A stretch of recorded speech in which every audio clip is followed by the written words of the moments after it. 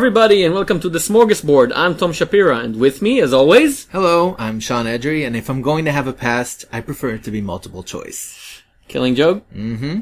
Yeah. So this is a comic book podcast brought to you by the fine folks at Seaport, the best online and on-your-shelf resource for comic books reviews, news, and in-depth analysis.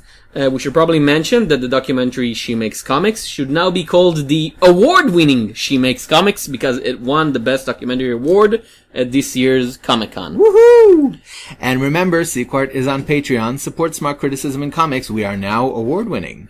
Yes. So, since there's a lot of stuff coming in today, we'll probably get straight into the news. Sean? Yes. Okay, so one of the biggest things that happened in the intervening period is that Ant-Man has been released. Now, the reason I say this is significant is because, we've talked about Ant-Man on this podcast before. I think we both came to see it as sort of this very major crossroads for Marvel because of all the behind-the-scenes drama. If they could succeed with this one, they could probably succeed with anything and everything. I mean, setting aside the fact that Ant-Man is a B-list character, going into it, there's also the issue that all of the drama with Edgar Wright leaving and the script rewrites and Peyton Reed coming in at the last minute, all of that business was publicly known. Everybody knew about it. So this could have been a very, very public spectacle. And I'm sitting and I'm watching it and I can see traces of Wright. Oh, yes. We're not going to go into excessive spoilers about the movie, but there's a sequence, for example, when Scott Lang's former cellmate is telling him, there's this flashback within a flashback about how people are giving him information, and it's just this quick-cut conversation. Yes. And that was something that was straight out of Scott Pilgrim. I think the most obvious right moment was the fight in the falling handbag, and then there's the music. Yeah. I will disintegrate you, and then absolutely playing Disintegrator. That was straight out of the Cornetto trilogy, there was very, very clear influences. At the same time, though, watching the movie, I finally understood why Wright left. Because there are certain sequences there that I know he didn't put in. Because they exist, with the chief purpose of situating Scott Lang in a specific time and place in the overall story. So, again, not to spoil, but there's a scene where he is sent to raid this old Stark warehouse for a piece of Pym's technology, and it turns out to be the headquarters of the New Avengers that we saw at the end of Age of Ultron. And it's guarded by someone's there. Yeah, it's guarded by someone who lost a bet. Exactly. That whole sequence, I know that Wright didn't put that in there, and I'm guessing that they insisted on that simply to connect the movies, right? In order to make this a Phase 2 film. That said, the scene is not a bad scene. It's actually pretty entertaining. No, the movie as a whole, it's not bad, and I was really bracing myself for a huge disaster, but I could see, like you said, you can see the traces of Edgar Wright, and these are the best parts of the movie, and you can see the parts that are, Marvel-initiated people standing in a mansion and talking and but they're also not necessarily bad. For me, they were pretty bad. Like which scene specifically? The whole middle third where they're just standing in a mansion and talking and the goddamn montage. This is 2015. You cannot play this straight. And they actually played it straight. The montage was funny though. It wasn't. It had some humorous moments. And the whole thing about Hope, why she can't wear the suit was, it was so dumb that it sort of became a self-parody of Marvel's refusal to give female leads their own movies. Yeah. She's better trained. She knows the territory. She knows the suit. She knows the technology. She knows everyone involved. She probably shouldn't wear the suit. Why? Because of reasons. Well, no. They say very clearly that his problem is that he refuses to risk her. There was actually a scene. I mean, I accept that what you're saying is absolutely true in terms of it would have been nice to actually see Hope become the Wasp because she is a very compelling character. At the same time, the fact that they have this scene where Scott's like, I'm expendable. And you are not. Within the logic of the film, it makes sense. It didn't work for me. It's still a problem because pointing at the problem doesn't mean the problem doesn't exist. I will say this, though. One of the strongest compliments I can give Ant-Man is, besides the fact that it's entertaining and it has very amusing moments, it's not this patchwork abomination that needs to be run out of town with pitchforks and torches, right? Yeah, but not being bad. It's not really a compliment. It was better than Age of Ultron.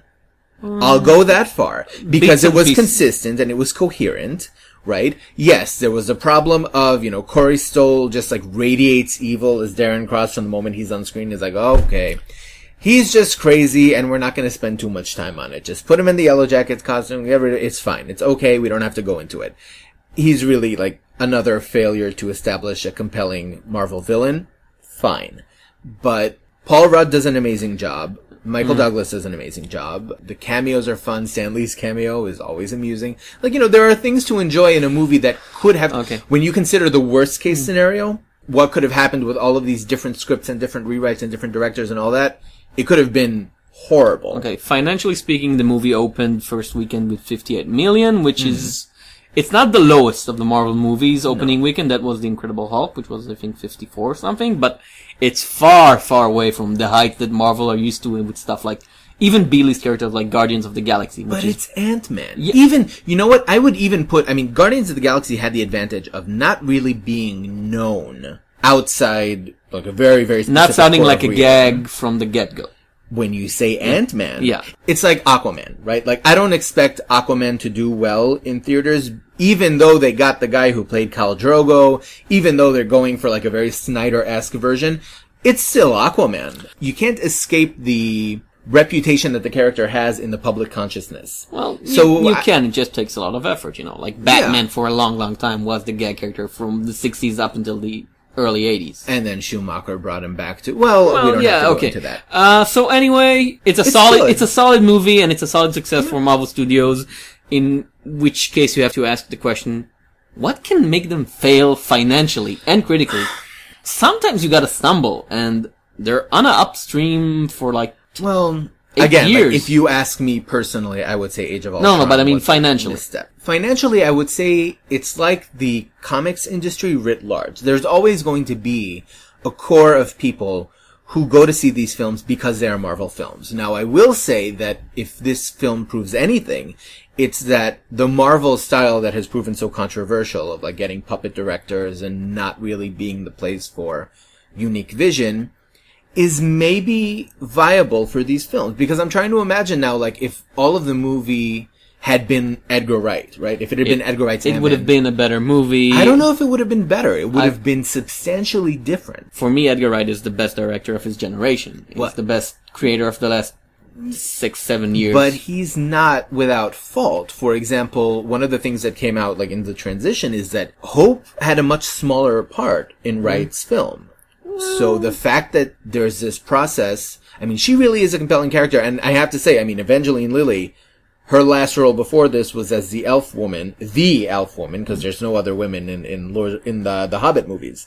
Yeah. And that was a terrible role. It was a really terrible role, and she did the best she could, but she was not good in that role. Okay. Other movies?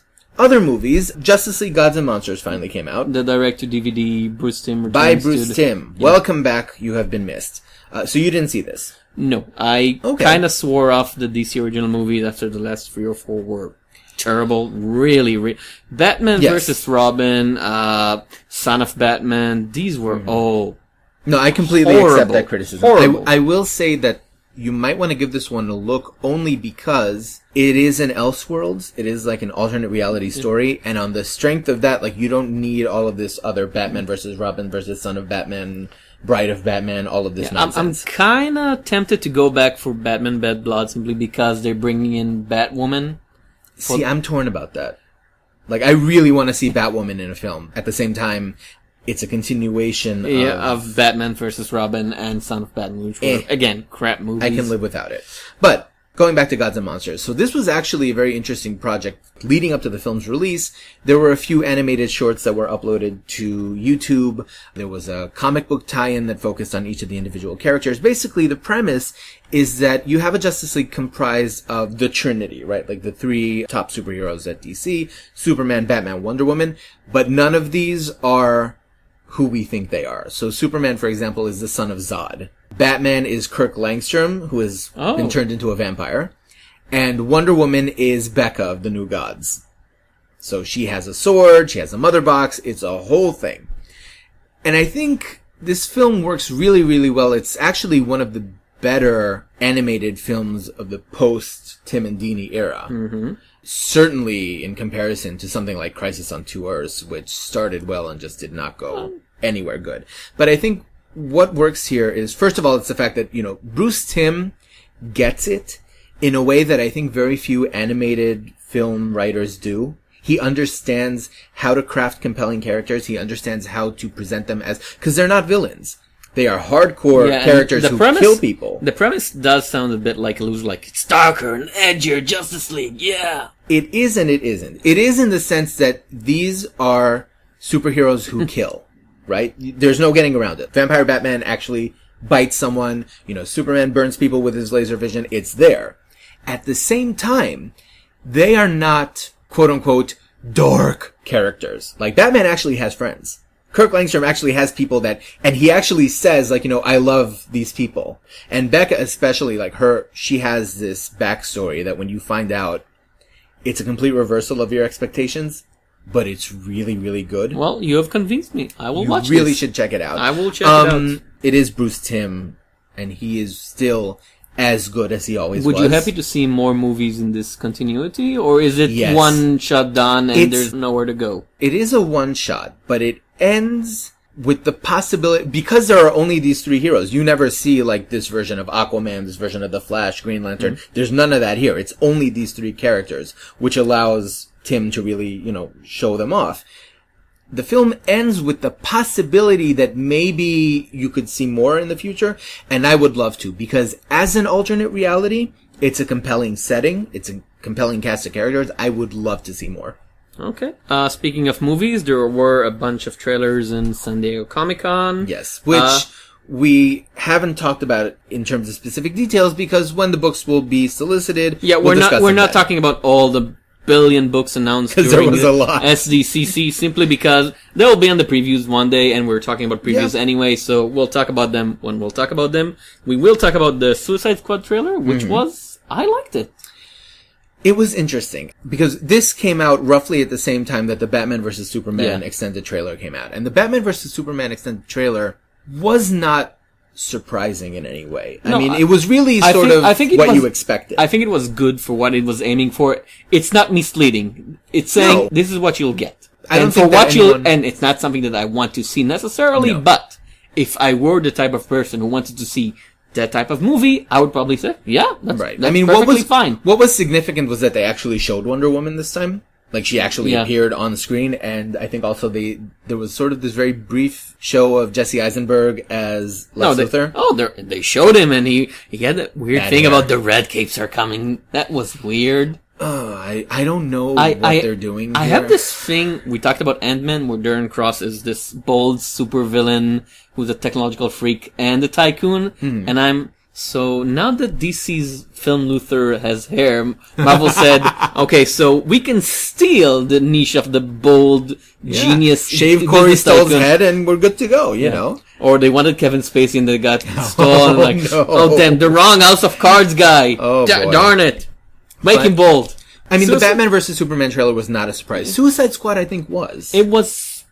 It promised sort of an enjoyable B-level grinder action movie, which is what you expect from David Ayer.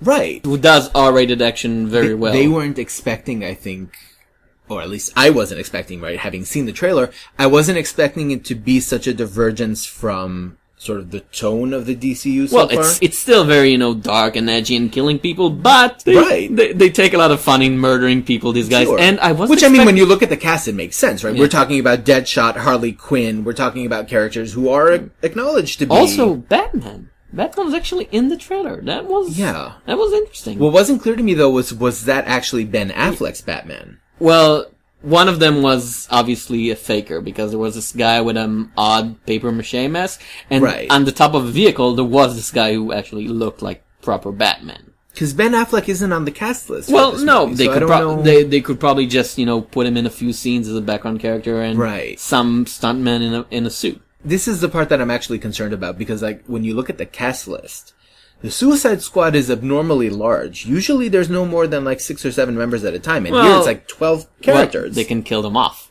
That's the fun of the Suicide Squad. You can murder them off. But in a 2-hour film, when do you find Have you ever seen a David Ayer film? He can murder off 24 people in the first scene, and you wouldn't even notice. I will say that I'm considering seeing this. I have no interest in Batman vs. Superman, but Suicide Squad, based on the trailer, it did get me intrigued. Very unfortunate that they decided to go with that look for the Joker. They said they weren't going to, and they are, and he has the metal grill. For what? I don't know. Like, why? X-Men Apocalypse? X-Men Apocalypse. So listen, we need to talk about the fact that, I mean, you have seen this meme. We need to talk about the fact that Apocalypse, Oscar Isaac, looks like Ivan Ooze from Power Rangers. They photoshopped, like, pictures of villains from Power Rangers onto that. Because the other characters look like their comic counterpart. I mean, we've come a long way since Wolverine's 2001. What are you expecting? Yellow Tights to proper comic accurate Psylocke. I mean, listen, Olivia Munn looks amazing as Psylocke. I'll say this. I didn't believe it's possible for a human being to actually pull that look without being utterly ridiculous. She got it. Storm also looks amazing. I mean, you know, I've had problems with Halle Berry for ages, but they actually brought Mohawk Storm. I'm ready for that. And, you know, I've seen Jubilee. It has the look. Yes. Apocalypse, I don't know what's going on over there, but then I've seen so many different versions of Apocalypse over the years that I'm like, I'm willing to keep an open mind also because it's Oscar Isaac. Yeah, he's a really good actor. Yes, he's a great actor. So, I'm looking up it, but the X-Men franchise as a whole has been a roller coaster of, I don't know what they want. It's been a mess. Yeah, it's the 60s, the 70s, the 80s. It's the same universe. It's a different universe.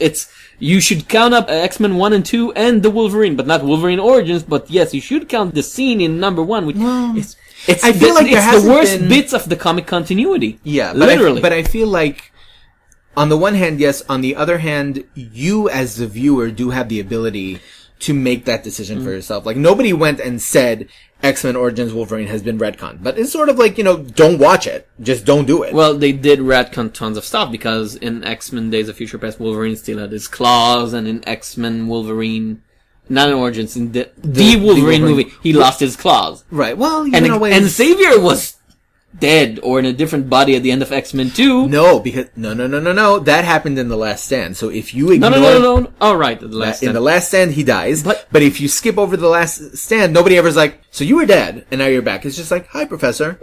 Why should it's a thing that exists. If Bryan Singer wants to establish that X-Men The Last Stand never happened, speaking as an X-Men fan, I am okay with that. Bryan Singer should stop ignoring movies. Have you seen Superman Returns?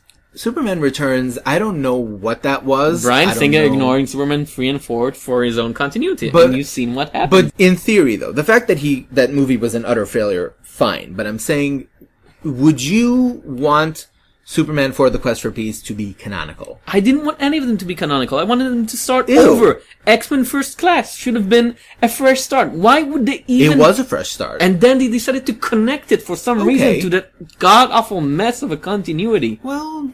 They did it to themselves for no reason.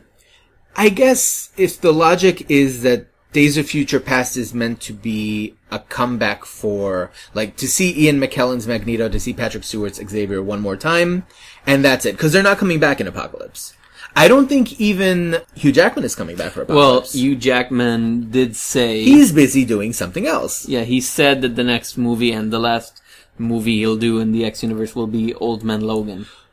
Which could work. Maybe not the part where, like, She-Hulk is being raped by the Hulk. No, when maybe we can leave that. It's like Age of Ultron. When they're saying Old Man Logan, they mean the title, the name Old Man Logan, the general feel of it's the last adventure and he's old and he's gray. Right. They're not talking about actually doing Mark Millar comics per se. God, no. No. God, no. But I'm saying, like, as a concept, Old Man Logan feels like it's like the Wolverine in the sense that it is a believable side story. Yeah, that you could take him out and just throw him into the wilderness and you don't have to do anything with it. Yeah, right? but the point is... Because the Wolverine I thought was pretty decent. But you didn't need to watch it. You didn't need to watch other X-Men movies to get the Wolverine. I thought the Wolverine wasn't as bad as X-Men Origins, but that's it. None of them were really that good. I mean, it was an entertaining Wolverine story. Like, Wolverine isn't...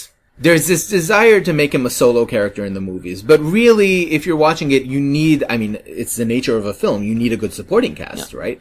And... The Wolverine is a loner who's on 3 superhero teams full time. Yeah, but it's has like 5 sidekicks. You can tell pretty clearly they wanted to do the Frank Miller and Claremont Japanese, Mariko Yashida and all of that. And it's like, well, if you're gonna do that, you have to commit. Because the stories were like old school, like, Wolverine goes to Japan and has a sword duel with her father. It's like, you kind of have to go with it, right? the film was sort of struggling to get there, and I feel like Old Man Logan is the natural conclusion for that. Just take him, throw him into this apocalypse, have him do Mad Max.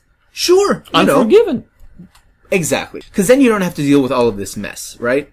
Then again, that's fine. Can you actually make Hugh Jackman old? He seems to be getting younger and bigger. I've rewatched X-Men, the first X-Men, and he's practically skinny there compared to what he is right now, which is 2 feet from the Incredible Hulk. Which works for Wolverine. I mean, the whole point is that he's an ageless character. I will say this, though, and I know that this is damning with very faint praise, but in terms of, like, the expectation for Apocalypse, so the Rogue cut of Days of Future Past came out, and I watched it. It's only 17 minutes of extra footage, right? And it's not all about Rogue. But the additions that they put in made me go, if this had actually been the film, it would have been pretty good. The future X-Men actually have dialogue. Blink talks. She says things. That's the sort of thing that makes you go like, I would have liked that. Bishop actually talks. He has dialogue. Storm has dialogue. These characters talk to each other. Have they properly explained the stupid time travel mechanics? No, but the fact that Rogue comes in, like, that she plays her part, there was, again, like, it's really looking for, like, the tiniest gold nugget and, like, a really big mess, but I'll say this much. I'll spoil this much. When she takes over for Kitty, right? So she is officially replacing her, and she looks at Wolverine and she says, "Hello, Logan."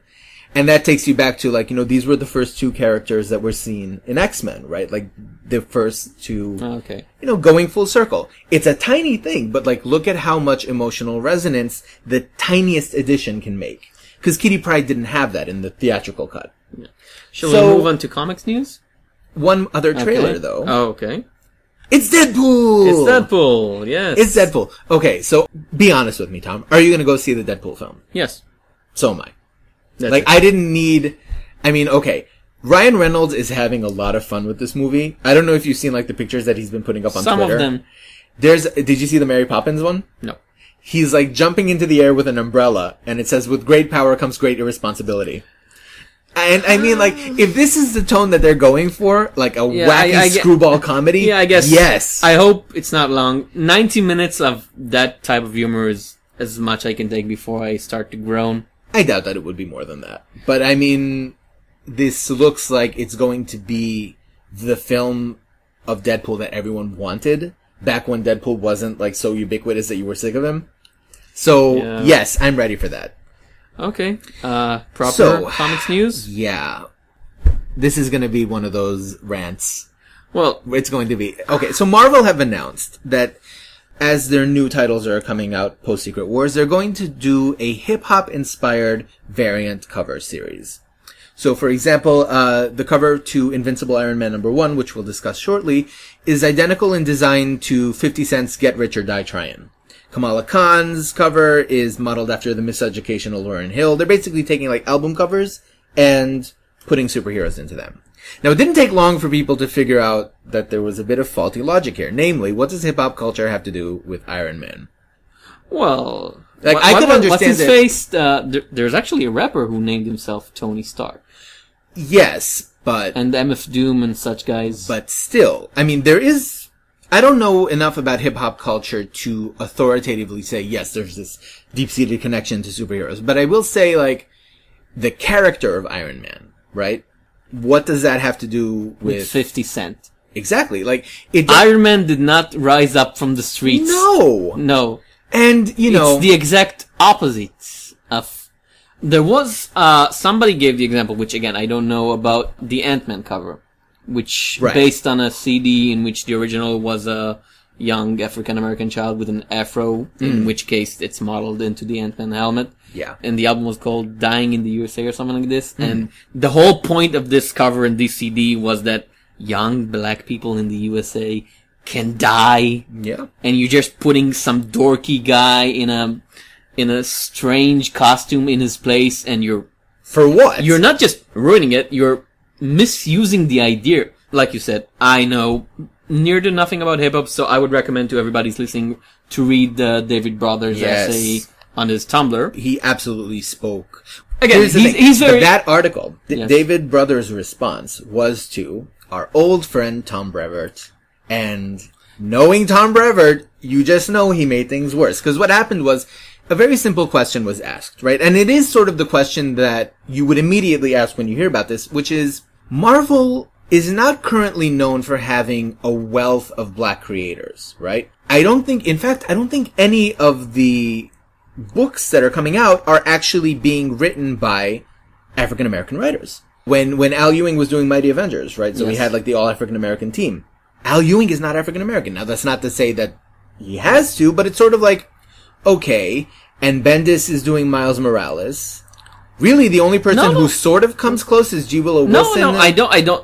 G. Willow Wilson is white. She's white, but like at least her Muslim background helps inform Kamala Khan. Okay, but that's a completely different thing. Now, I'm not saying that they have to. I don't think that African American creators should be on African American characters. Just like I don't think the best. They don't have to be. Yeah. Like, why did Brothers even write this response? Because, Tom Brevoort was asked, do you think that it's strange for you to be taking these images of, you're actively courting African American culture, right? You're doing hip hop variants. You're doing it as a sales initiative. Do you not think it's strange that you're making this sales pitch, but none of your creators actually are black? And he said, well, what does one have to do with the other? And then David Brothers said, the fact that you ask that question, that you don't know what these two things have to do with each other, shows that there's a problem with Marvel's mentality, and this is not the first time they've done this. I think that what Brevoort, to be fair, and it's hard to be fair, but I'll try. Do we have to be fair to Tom Brevoort? For his point, Marvel, like you said, is after sales.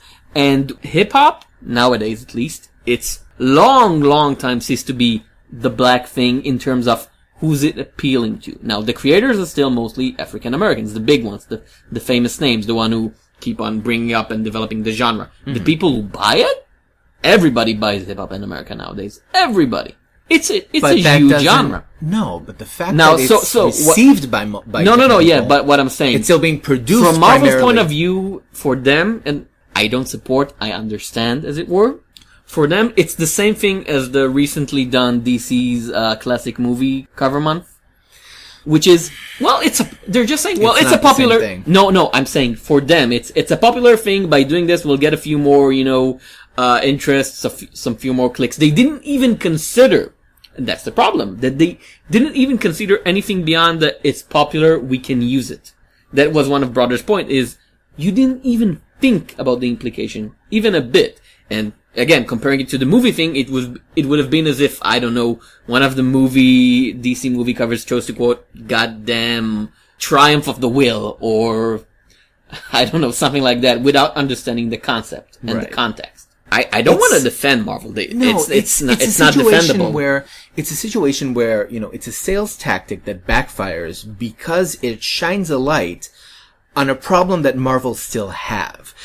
Brevoort tried to walk this back afterwards and it's like, we're promoting this because we want to create a welcoming environment for African American creators. I was like, well, where are they if they're not working for you? Where are you not finding them? And let's not forget that this is not the first time that Marvel has tried this tactic. We looked everywhere around our office and we couldn't find a single one. We don't know where they're hiding. They don't want to come and play with us. The last time they did this, they got Reginald Hudlin and Eric Jerome Dickey to do the Black Panther Storm thing. And it was terrible. And the reason that it was terrible was because of that assumption of if Black Panther marries Storm, and they're both black, then black people will want to read it. And it's like, I think it was black people want to read good stories. I think it was terrible because Hudlin was a terrible writer, at least on Black Panther. He was. I haven't read any of his other stuff. What they did with I will always bear a grudge towards that story in particular because you do not mess with Storm. They minimized her character by making her Black Panther's wife. Fine. That's a whole different discussion. We don't need to get into it. But the thing here is if you are interested in appealing to a specific audience and they're not coming, right? Because the Black Panther Storm thing didn't get anyone's attention. This is also not going to get anyone's attention. African Americans are not positive rushing towards Marvel because they're not positive attention, at least. Right. This is exactly what David Brothers was talking about. He says, there is no reason for you to think that this tactic will work. Because let's say people do show up and start reading your comics. What exactly do you have to offer them? If you were to pick up Invincible Iron Man #1, what exactly do you think people are going to find there that'll make them want to stick around? Because it's Bendis. You don't want Bendis writing black people. He doesn't do it well. I liked his Luke Cage. Luke Cage in Alias, where he's talking like a 50-year-old Yenta? Daredevil. Luke Cage and Daredevil was fine. No, he really wasn't. I mean, Okay. he speaks like a stereotype. Yeah. And that's, it's unavoidable with Bendis. Shall we? In related news, now what's happening, like, Marvel have failed with this particular move. DC, on the other hand, has officially announced that they are incorporating Milestone as Earth M in the DC multiverse. That's weird because when Milestone announced their relaunch, 6 months ago, or was it? They were talking about we're independent, we're rising to ourselves, we're not gonna be part of the grand machine, and yet here they are. Well, considering that during that period, they didn't solicit so much as a single comic. Yeah. Like, they were not in the previews, nobody knew what was going on. I don't think even there was any announcement as to... They talked about creators. The founders were creators because the founders of New Milestone are writers and artists. Dennis Kwan, but nothing was ever. I guess nothing came of it. Maybe DC wanted to. Now, unfortunately, this would be a meaningful announcement if anyone had any clear idea as to what the DC multiverse is, because it's a bit of a mess. It is. I don't know what they're doing there. Now, here's where I'm confused, because I'm not a regular DC reader, but from what I understand, post-Convergence, there's some kind of new status quo in terms of how the DC multiverse and how these different stories and how continuity is meant to be explained. Dan DiDio did a 2-part interview on Newsarama where he tried to explain it, and I'm like... Did Grant Morrison ghostwrite this interview? No. See, what the hell is he talking about? Like concentric circles within each other? It's not even Morrison, because I get what Morrison is trying to do, even when I don't like it, but I can comprehend Morrison. This was beyond me. This was some James Joyce, Ulysses, Chapter 8, like Molly Bloom, right? Well, what are you talking about? Because it should be simple. There's the core DC universe, and now we have a multiverse, so some stories take place in Elseworlds. That's all you need to say. And it's like DCU is part, Titans Hunt is a part and not a part, and Earth One. Oh my god. Why must you number things? Why must you do that? The funny thing though was that when DiDio started the interview, his exact quote was, "One of the things you always hear from fans is that there are too many events and too many things that are tied together. I have to agree that sometimes our stories get so interconnected and intertwined that it's hard to read one without reading 20. He immediately then said, when you read Lois and Clark, these are building blocks that are starting to integrate aspects of the pre-Flashpoint continuity into the current continuity moving forward that we established since the launch of the New 52. Oh, God. I don't care. Maybe start with telling good stories. Maybe we can start from there, then, in 5 years... You remember we had such high hopes for the post-convergence thing? And then the damn tweaks, and now this... It's like watching a fish flounder, like gasping for air. Like, what are you doing? I'm parsing this, and he's like, well, our fans say that things are too complicated. So we're integrating pre-Flashpoint continuity into the current continuity, the New 52, and Crisis on Infinite, 0 Hour. Hyper Time. Oh, Grand Cthulhu. I was like, are you out of your mind? Then he started talking about, like, concentric circles, and when you move into the core continuity and out of the core... But this has always been DC's problem, at least from the 1980s. They are too concerned with what counts as continuity and what doesn't. And I really wish that they would understand that no one cares. Like, when you are trying to tell stories about how the stories that you're telling are stories that count or don't count. And nobody cares that Dark Knight Returns isn't in continuity. Exactly. Because it's the damn Dark Knight Returns. Or if it is in continuity, what Earth it takes place on and how it relates to other stories. They're so concerned about this that they actually try to form continuity to Watchmen. Watchmen did not need that continuity. No, and in fact, it's self-defeating on both ends, because nobody who reads Watchmen, their first question is going to be, well, how does this fit into the DCU? And on the other hand, nobody who, finds a reference to Watchmen in, I don't know, the guidebook to the current DC multiverse, which is being revised every 3 months anyway, nobody who's gonna read that is like, well, if it's so important to the core continuity, maybe I should read Watchmen. I mean, these things have nothing to do with each other. Okay. Let's move on before my head break. Well, my head might break from the next announcement. Image announced that some of the first issues of their new ongoing series, Beauty, will be delivered with condoms. Free condoms. Yeah. I don't know the price of because it's the special variant edition, so I don't know how much will it cost. Okay. Now, it's tied to the concept of the book. We've mentioned Yes. the beauty before. The beauty is about a science fiction world in which beauty is a sexually transmitted disease. So the books will come with a condom and a booklet explaining how to treat this illness and how to avoid. Makes sense in terms of, on the one hand, it's sort of this clever tie-in, and on the other hand, nobody ever went wrong, talking about safe sex. Because you should practice You have safe not sex. read the same Christian guidebooks as I have. Oh, listen, we don't need to talk about Christians and what they get up to when their pipes start getting backed up, but Anyway, that's a whole different conversation. It's strange to me because it's the sort of thing that I'm used to DC and Marvel pulling off. DC with the whole Green Lantern rings, Flash rings, and I'm not used to. But with all DC the would never put a condom. No, in a comic. but never. I'm not used to. It's the image, sort of thing Chip I- Zdarsky would do. Yeah, but I'm not used to Image delivering knickknacks. And with all the respect, it's a damn knickknack. It's funny though. You Well, have to admit, like it's Aviv Tzipin, who's a fellow comic critic in Israel with me, had that line about, well, in 10 years, somebody's going to sue Mark Silvestri for some unwanted pregnancies, or I'm a shoe. well. Which, Hopefully, the beauty will be around in 10 years, and people can be like, "Oh, this was this really amazing series." What are they going to do for the trade? That's what really makes you wonder. oh, God. It's like Diaphragm. you open it, it's like Durex. I don't know. Okay, well, it's a it's strange, odd. It's it's a just- strange Well, tactic. well, but, they've got our attention. We now remember that beauty is a thing that exists because Image is launching so many Yeah. books. Yeah. Mark Silvestri at he's Top Cow? Shadowline? I don't even No, it's remember. Top Cow. It's Top Cow. It's like, damn it, all those mainstream Image books, somebody's gotta notice that I exist. Sex sells. Sure. Doesn't this sound like the sort of thing that would have happened with Sex Criminals eventually? I'd assume Sex by Joe Casey. Probably. Or maybe it would. Maybe they both keep it for the crossover, for the show Oh. to come, because Image has these, every once in a while, like the Chew revival thing, Right. and the hack slash that would be messy, nail biter. though. So sex slash sex criminals with a condom. Woo.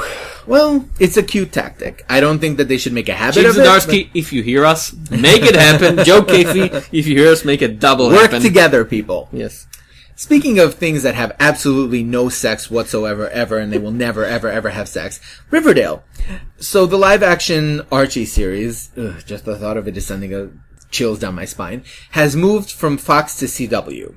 This move represents several things. First of all, Riverdale is going to be around forever, and we're never going to get rid of it. It's going to last 10 seasons, and we will be dying for it to get off the air, and it will not go.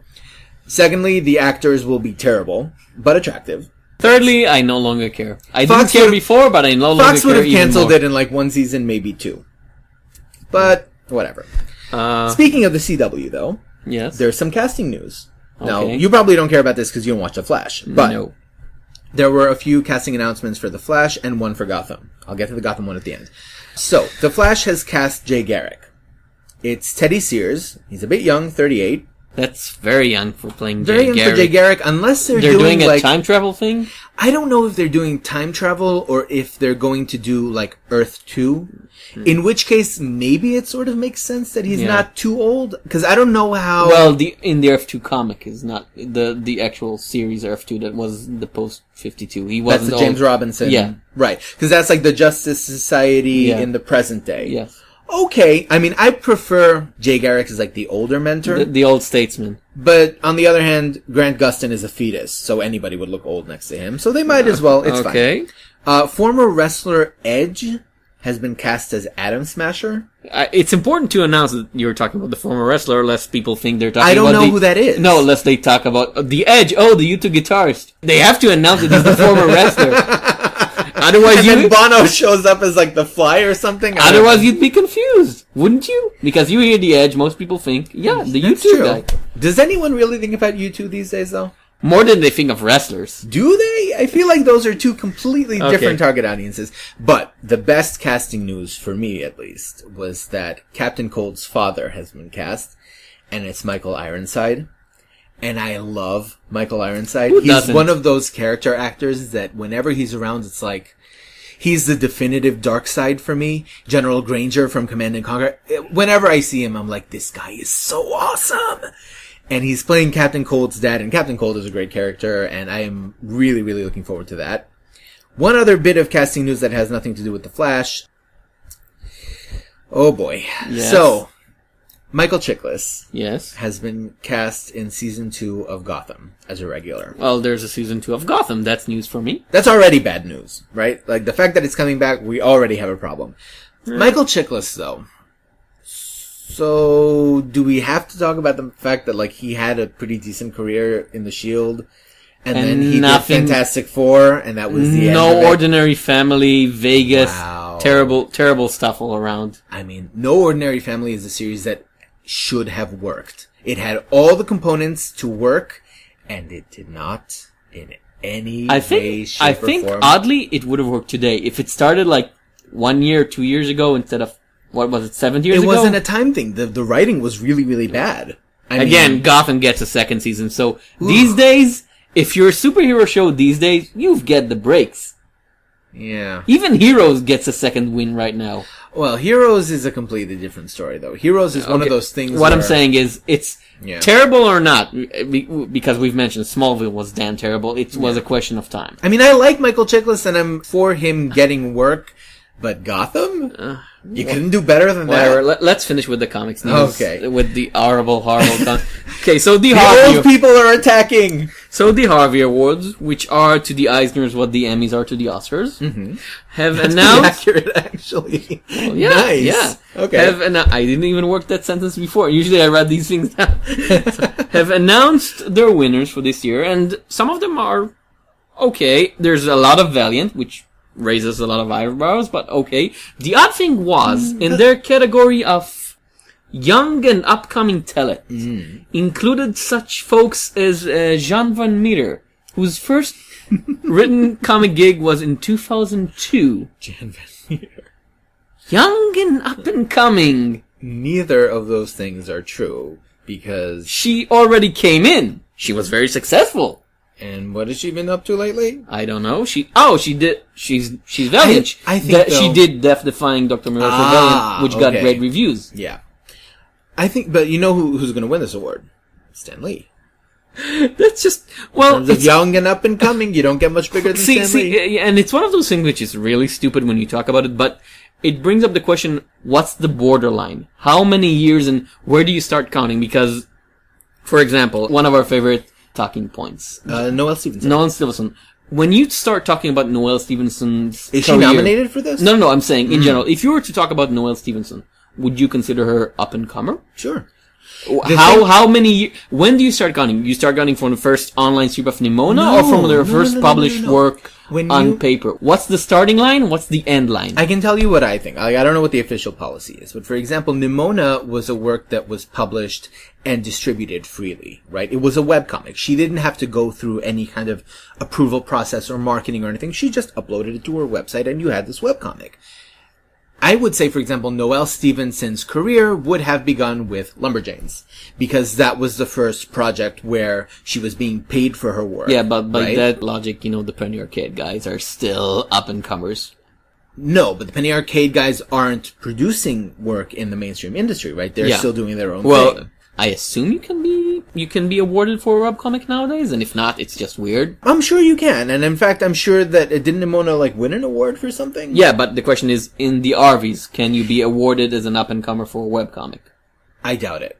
I think that they're still very focused on sort of the mainstream industry. That would be one argument, right? But Jan van Meter has won awards for being up-and-comer in 2003. Right. And for mainstream work. Yes. It's not like it was some indie thing that nobody ever heard of. Yeah, and along with the really 70% Valiant. That's just That weird. sort of makes sense to me. Well, because the thing about Valiant is that as they exist right now, they are the newest alternative to the big two in terms of superhero universes.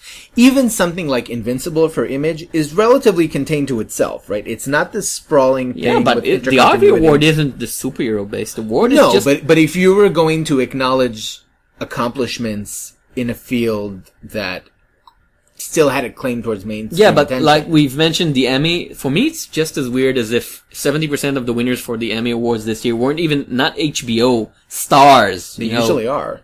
Well, you know what? I would feel compelled to give them an award just because they're Valiant. Who would have thought, right? If you had read Valiant 20 years ago and so Valiant's coming back and your first thought is nope. Not with the big hair and the shoulder pads. I'm not here for that. I don't have time for it. There are other things. And they really did manage to redeem themselves in a way that I think Image hasn't. Because what Image did to rehabilitate itself from its 90s reputation was just to do different things altogether, right? If you look at Image in 1996 and Image in 2006 and Image in 2016, these are different companies altogether. And if you were to take Valiant, though, I mean, it's the same characters. It's just different creators, different sensibilities. They had Harbinger in the 90s. They had Bloodshot. You know, they had Exo Manowar and all that stuff. These things existed. So the fact that they managed to sort of stage this comeback and bring back these properties and not have them be dated should be acknowledged. I'm not saying give them all the awards, but, you know, they should have their day in the sun. Okay, shall we move on to the previews? Previews! Marvel? Yeah, okay. So, praise Thanos. Secret Wars is over, sort of. Sorta, kind. Now, is this because of this? I just have to ask before we get started. This month is weird because it features the end of Secret Wars, the end of books before Secret Wars, and the beginning of books that take place after Secret Wars. Is this because of the scheduling problems? I assume. Cause it's, like, the last issue of Secret Wars comes out, and the first issues of the post-Secret Wars continuity, and Ms. Marvel. And the Secret Wars trade at the same damn month. Ugh. Anyway. So let's start. Okay, Marvel have one of those annoying we sell you commercials. Marvel, all new, all different Marvel. Number 1, that's stupid title, 56 pages, $6. It's basically bits and pieces of some of their new titles, including Daredevil, Carnage, Classified. My favorite title, Classified. Agents of S.H.I.E.L.D. Classified. Yes. They're asking us to pay for commercials. That's $6. No, thank you. No. First 2 issues of Invincible Iron Man. We've talked about it. Brian Michael Bendis and David Marquez. It's a poor fit. Let's move on. Speaking of stupid, one of the things they publish with these .1 things is Contest of Champions number 1. Now, Contest of Champions number 1 actually comes out during this month. No. That's the worst publishing strategy ever. Let's talk about this, okay? Contest of Champions number 1. Ongoing. An ongoing series by Al Ewing. So far, so good. Art by Paco Medina. Okay, and then... He's not dead. Come on. And it's a video game tie-in. In all your years as a comic book reader, has there ever been a video game tie-in to a comic book tie-in to a video game? No, this is a comic book tie-in to a video game based on a comic. It is Al Ewing, though. It is Al Ewing. He has worked with worse artists than this. Don't forget, that man managed to spin out, not gold, but at least proper bronze or silver from Greg Land. Well, hang on. Al Ewing isn't the problem here. I'm saying, like, you know, that concept of comics tying into video games, tying into comics, you know, Sean McKeever couldn't do it with Rise of the Imperfect, and... That was Greg Pak, not Sean McKeever. Sean McKeever did something. I don't remember what it was. If it wasn't Rise of the Imperfects, it was another fighting game. Yeah. Didn't go well. Just don't do it. And the fact that they're like, it's a post-Secret Wars series that's based on Secret Wars. No, thank you. Blade number 1 by Tim Seeley and Logan Ferber. That's the one where Blade gets a daughter sidekick, right? Well... This is confusing to me. Spin-off Baby's Blade. First of all, I sort of want to read this. Because Tim Seeley is really good. I sort of want to. Logan Ferber is a co-creator. This was announced at SDCC. Now, apparently, this girl, Fallon, is Blade's daughter. The way that it was presented made me think that she is a canonical character, that she existed beforehand. I don't remember ever having seen a reference to Blade's daughter. How many lost children did Wolverine had? The suggestion seemed to be that she had appeared beforehand. Well, I haven't This is not a new character. Well, I haven't read all of, 1970s Tomb of Dracula. Maybe. Exactly. Like, it could be.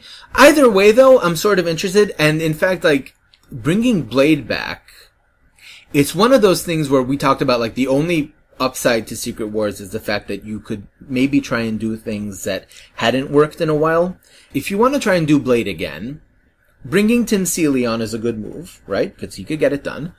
We'll see. I will be picking up the first issue. Speaking of things that are potentially interesting and that have a background that maybe did not go so well, Angela, Queen of Hell. This is by Marguerite Bennett, art by Kim Jacinto and Stephanie Hans. Now, I read the first arc of Angela Asgard's Assassin. Didn't like it so much. Okay. But it might have been the fault of Kieran Gillen, who is now sailing into the sunset and is no longer at Marvel. This is really Bennett's first chance to make an impression on her own, because the other book that she's been working on, Years of Future Past, is a Secret Wars tie-in. Like, I'm not looking at that. She's also doing the Angela Secret Wars tie-in. Secret Wars is enough of an imposition that I don't really consider it a test of somebody's skill. Maybe it's like a useful experiment, I guess, but Queen of Hell is really sort of Bennett's trial by fire, and I hope that she can do it. I'll be coming back to check out the first issue of this just because I feel like maybe without Gillen plotting his weird decisions where all of a sudden she's with the Guardians of the Galaxy and then she comes, don't want to deal with any of that. Blame Bendis for the Guardians part. But Bendis wasn't writing it. This was Gillen's decision to go back and do that. Now he's gone, I want to see what she's going to do. So maybe this will work. Karnak #1, written by Warren Ellis. I knew you were going to go for that. Of course you knew. Mm-hmm. And art by Gerardo Zaffino. So Karnak is the Inhuman whose power is to see the flaws in everything, which you can see why Warren Ellis would like this kind of character. Sure, it's what he does every day. Oh, you mean person. It's true. Warren Ellis wakes up every day, he smokes a couple of cigars, and then he looks out the mirror and he's like, this is all wrong. The thing is, S.H.I.E.L.D., Phil Coulson from S.H.I.E.L.D. comes in and begs him to help him with a strange case. So I assume, even though it's announced as an ongoing, it's a miniseries. It's gonna last 6 issues, and then Warren Ellis will go away. If it's successful enough, Marvel will bring someone else to it's Karnak. Well, it's Karnak. Warren Ellis managed to revive Moon Knight, and that was a failure for, years and years, so why not? Moon Knight was a failure, but Moon Knight was at least a recognized, like, if you went to someone and said Moon Knight, they might know what you're talking about. Karnak has always been part of the Inhumans cast. Well, Marvel is still really trying to push hard the Inhumans. Yeah. And if you want to push hard the Inhumans, you have many worse places to go than Warren Ellis. Yeah. Your choice? So, my pick for a rather interesting and yet bizarre book is Doctor Strange #1 by Jason Aaron and Chris Bachalo. Sold. Okay. It's not a surprise that they're trying to bring back Doctor Strange considering that the movie's coming out, right? So they want to build him up. Aaron has shown some flexibility in terms of, the bizarre adventure type thing.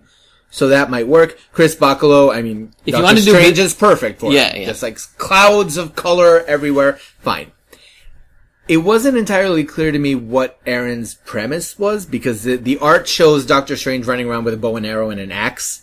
And I'm like, that doesn't really go with Doctor Strange. Well, but on the other hand, exactly, like that might be, because Doctor Strange has always been a really problematic character for Marvel. They've never really managed to... There are bits and pieces of gold nuggets in his history, the Brian K. Vaughan miniseries. This could be interesting, and I'm really looking forward to it. I'm going to move to collections. The Superior Foes of Spider-Man Omnibus, issues 1 to 17, $50. Bit expensive, but not too much for Marvel. It's probably the best thing Nick Spencer ever did. It's a really great, fun, crime caper, betrayal amongst thieves type of series in which Spider-Man, not even B-list, like C-list enemies, the new Beetle, Big Wheel, whatever, try to stab each other in the back in order to get riches and fame. Okay. It's a great fun of series. I think you'll love it, Even I liked it, and the Nick Spencer hatred is strong with this one. I have been hearing a lot of people talking about this. Nick Spencer, as a rule, is better at Marvel than at Image. It's almost like the opposite of every other Image creator, because when people impose borders on him, when people tell him, no, you cannot do this, he's like, okay, so I'll do something more normal, and it turns out for the best. I will be checking it out. Okay. It's an interesting series that I wasn't reading at the time because I have a very strong antipathy for anything that Dan Slott does with Spider-Man. And this series spun out of, like, that. Well, I really like Dan Slott's Spider-Man, so I don't have that problem. Okay. Well, keeping with all of these #1s that are post-Secret Wars, Extraordinary X-Men #1 and 2 by Jeff Lemire and Humberto Ramos. Now, I was going to pick this up. I really was, because Jeff Lemire on the X-Men after Secret Wars, I thought, fresh start, let's do this. But the X-Men from the past are still here. It's beyond irritating. Like, how much longer are you going to drag this BS on for? So I'm actually going to give it a pass because I'm sick of that plot I'm line. going to give it a pass simply because, and I know it's unpopular, I'm not a big fan of Humberto Ramos. I don't like his characters. I feel like I could put up with it for Jeff Lemire, but not like Jean from the past and she's hanging on Old Man Logan's arm. Ugh. No. Anything else from Marvel? A whole bunch of stuff from Marvel, actually. So move on quickly. All right, so Howling Commandos of S.H.I.E.L.D. #1. This is by Frank Barbieri and Brent Schoonover. Didn't like Five Ghosts. I will skip that. I sort of liked Five Ghosts at the start, but the thing is, I knew that I had heard something like this before, so I went back into the archives. Keith Giffen did a horrible series. Really bad. You had Vampire by Night and Werewolf and Gorilla Man and an intelligent clone of Frankenstein's monster. It's a good concept. It just didn't work. It didn't work for Giffen. Mostly, you know what? It sounds more like a Dark Horse project. It sounds does. like Dark Horse actually has a series coming up called The Paybacks, which is, Creatures of Night, Agents of something or other. Right. The Paybacks. Now, Frank Barbieri, Five Ghosts started well and went all the way downhill in the second arc, but maybe this one will work out better because I like the concept of like S.H.I.E.L.D. having a monster squad. Yes. Could be interesting. Actually going to be picking up an Avengers book, which is unconventional for me to say the least. New Avengers #1 and 2 by Al Ewing and Gerardo Sandoval. The lineup was what got me here, because we have Sunspot of the New Mutants, Songbird of the Thunderbolts, Hawkeye, which is Clint Barton, and Wiccan and Hulkling from the Young Avengers, and of all people, Squirrel Girl. And they're heading up AIM. They're now in control of AIM, and it's Avengers Idea and Mechanics. It's like this think tank, terrorist Yeah, I'm gonna group. pick it because I love Al Ewing. It's Al Ewing. It's this high science fiction approach. Consider picking this up because it looks amazing. I don't know if we should even dignify this with a mention, but Spider-Gwen #1. Next, right. It is the same. Spider-Man 2099. No, hang on. I want to mention Spider-Man 2099 because the title is a lie. It's Peter David and Wilson Lilly, but Miguel O'Hara has been completely integrated into present-day Marvel Universe. The fact that he comes from 2099 is irrelevant. You don't see 2099, you don't do 2099. It is a lie, and I will not put up with it. In more pleasant news, Unbeatable Squirrel Girl it's just like, Unbeatable Squirrel Girl, just like Spider-Gwen. Hang on. For no Unbeatable reason. Squirrel Girl, Squirrel Girl ended though. It was a miniseries that concluded, and now it's not clear whether this is a miniseries or an ongoing, but like they're bringing If it back. succeeds, it's an ongoing. If it fails, it was always a mini. Okay, fair enough. We were But it's always at a miniseries with East Asia. Thank you, Big Brother. But I am glad that Squirrel Girl's coming back, because North did a pretty good job with her. So, okay. Do we want to mention Chewbacca? Yes. No, okay, so Chewbacca #1 and 2 by Jerry Duggan and Phil Noto. Because after Lando, you might as well, right? Gary Dugan, But is fine. this gonna Phil be like Noto, Groot? very good. Like, there's two ways to do Chewbacca. Either you represent his speech as like, in brackets, so he's actually talking but nobody understands him, or it's going to be like Groot, like, Well, they did pretty well with Groot, so why not? I still wait for the crossover. Surely they will do Guardians Star Wars in comics. It has to happen. Yeah. Disney owns them both, and they're going to do it. So there's a trade that I want to draw attention to, and I don't usually talk about trades, but this one caught my eye. The trade of A-Force, #1 through 5, these are the Secret Wars issues, is labeled Volume 0. That just tells you how important it is. Well, it's not the first time they're doing this. The Silk Volume 1 is also issues 1 to 7 of Silk are called Volume 0. Fine, I'll skip it. 0 means nada. It means nothing. So, if you're telling me that I should be skipping A-Force because I do want to... Your hatred of Alish Kot is now No. leaking into other things. What does Alish Kot have? Oh, right, my Zero trauma. No, I'll tell you what the thing is. I really want to read A-Force when it's not Battleworld. That book hasn't been solicited yet. They said it will be coming out. I'm looking forward to it. The Secret Wars thing, we talked about it, we reviewed it, didn't work for me. So, DC? Volume 0 never happened. Moving on to DC. I think we can skip all of the DCU stuff because, good God, I have no idea what's going on. Well, there are two things that sort of caught my eye. Batman and Robin Eternal? Yeah. Just because it's Scott Snyder, it's James Tynion, it's Tim Seeley, it's Steve Orlando. These are writers who, if you've been enjoying their work so far, you have more of it. Congratulations. I'm not going to read it. It's the new weekly Batman series taking over from Batman Eternal. Batman Eternal got good reviews. Yes. People who read it seemed to enjoy it. It wasn't wasn't as bad as Countdown. A few things could be. nearly half a year after Convergence, we're getting Convergence Aftermath books. Yay!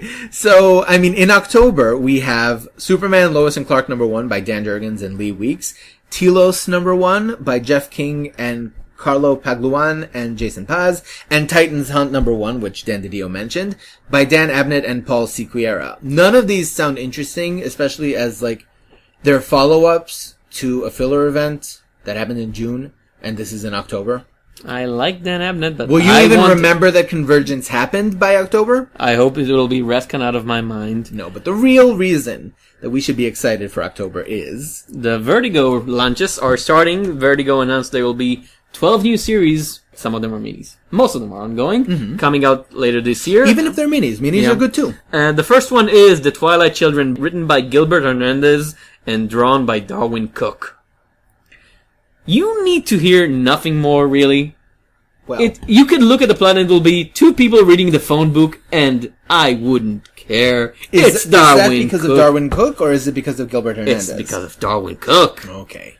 And it's because it's a personal project. And Darwin Cook, when he does what he wants to do and not, whatever DC Comics asks him to do, he's great. He's awesome. He's amazing. I will say, this is a somewhat controversial opinion, but I will say that I was never a huge fan of the Hernandez brothers.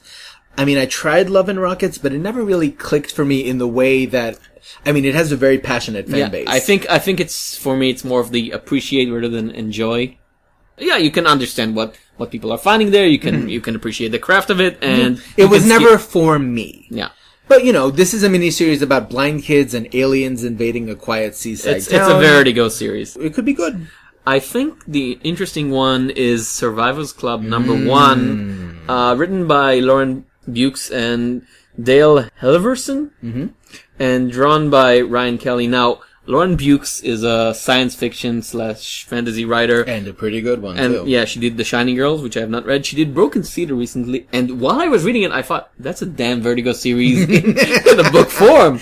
Vertigo probably thought the same thing. They're and so they hired her to do a story about a bunch of people. So it's about 3 characters, right? One was possessed by a poltergeist, another was trapped in a haunted house, a third had a killer doll. Ever wonder what happened to those children of the 1980s? I might be misreading this, but it sounds like she's talking about the main characters of the big 80s horror movies, right? Like the killer doll has to be Chucky, right? And the haunted house is Poltergeist. The haunted house would be Poltergeist, and then the one the actual Poltergeist is either Exorcist, or it could be... No, Exorcist is the 70s. Is this like sort of a sly attempt to do these characters, or is it something I think it original? would be less popish, because if it would have been just a straight out pop horror thing, it would have been a hack / miniseries. Right. Now, I will say that some of these film franchises, right, like Child's Play, for example, they did follow the protagonist, but putting them all together, that's interesting. Usually in horror movies, you have this inclination, like, if you're gonna have a crossover, it's gonna be the villains that cross over, right? Like Freddy versus Jason. And here it's like, no, let's get this character and this protagonist and put them in the same room and see what happens. So, Ryan Kelly did Local, if I remember correctly, right? And he was damn good. Yeah. At the small personal character moments, he was very, very good. Clean Room #1. That was announced Yokes. This was announced around the same time as Effigy, right? And it sounded also like they had similar premises, because Clean Room, written by Gail Simone, art by John Davis Hunt, it also deals with like this giant self-help organization that mixes psychology and religion, in other words, Scientology, but also the cult and Effigy, right? Effigy does not appear in the Vertigo solicitations for October, but Clean Room does.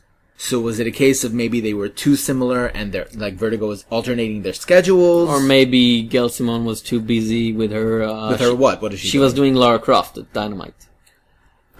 Image? Dark Horse? She was doing a Lara Croft series. Dark Horse. Dark Horse, yes. Probably Dark Horse. So maybe she was too busy. Really? I don't know.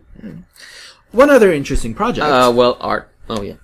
Art Ops, #1, written by Sean Simon know him. and drawn by Michael Allard. Well, I know. You probably don't want to know him because Sean Simon was a co-writer of The True Lives of the Fabulous Killjoys, the not-so-good Jared Way project. Yeah, that's a Jared Way project But he was a co-writer. Okay. He's not responsible. No. You would pick this book up for Michael Allred. And the concept is really neat. It's about pieces of art escaping from their drawings, and the special forces team sent to get him back. Mona's on the run. Yep. Is what's happening here. Okay, like, can you imagine, like, the dude from the screen painting? Oh, like, "Ah!" I imagine. Okay. I'm gonna try the first issue. It sounds like great big fun. I really am overjoyed that Vertigo is going for the off-the-wall angles. Like, it's not another Sandman book, which, as much as I love Sandman, like, they're trying to do their own thing. And it's been a long time since they've done that. And I'm glad that they're making that effort. Because you remember, like, we talked about when Karen Berger left, we were like, okay, the ship is sinking. Yes, and none of the luncheons since then, Dead Boy Detectives and the names. And the Physics Right. Bureau, Police Department. Right, FBP or something. Yeah, I can't even remember the name, and I've read it. Yeah. It wasn't very good. Dark Horse have only one project that I'm interested in. The Planetes Omnibus Volume 1, I assume it's spelled Planetes. It's a manga series I'm talking about because I've watched the anime, which was very good.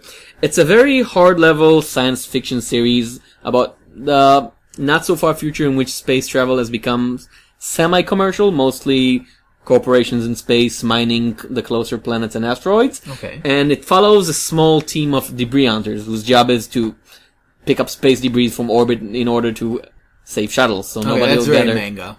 No, but the thing is, it's all played very straight, and none of them have giant transforming robots. And the big plot point is that because they're so small and understaffed, and everybody treats them as a joke, like, oh, you're the guys who pick up debris. So they have this incredibly dangerous and life-saving job, but they have absolutely no budget. But if you were to swap debris for bounty hunting, you get Cowboy Bebop. No, which but I adore. Well, yeah, I love that I series. think I'm gonna look at previews when they come up, and Okay. if they look good as the anime series, I'm gonna buy this. I will actually check out the anime series now that you mentioned it, because why not? Yeah, it's a good show. Right. Image. So some of the books from the most recent Image Expo have already started turning up, which when they had their first Image Expo, we sort of laughed about the fact that, they announced these books and then 3 years later they turn up and like, what is this? Where did it come from? But they're really picking up the pace. So I want to start with Accend #1. Because poor literacy is something that exists in Image. The Shane- 90s are not over. Shane Davis, Michelle Delecki, and Maury Hollowell are doing, the way that they describe it, it sounds like Tron meets Inception. Like, video games are coming into our reality. I could be into that. It sounds completely ridiculous, but why not? No, the thing is, it sounds completely ridiculous, and that they're trying to play it straight. Okay. That could work, There's a way to do it. I'm not sure, because I don't know these creators, so they might not be able to pull it off. If Tron were to spill outward into reality, what would happen? Okay, something that I know will be good. Black Magic #1, written by Greg Rucka, art by Nicola Scott. It's about a witch detective. Okay. And Greg Rucka.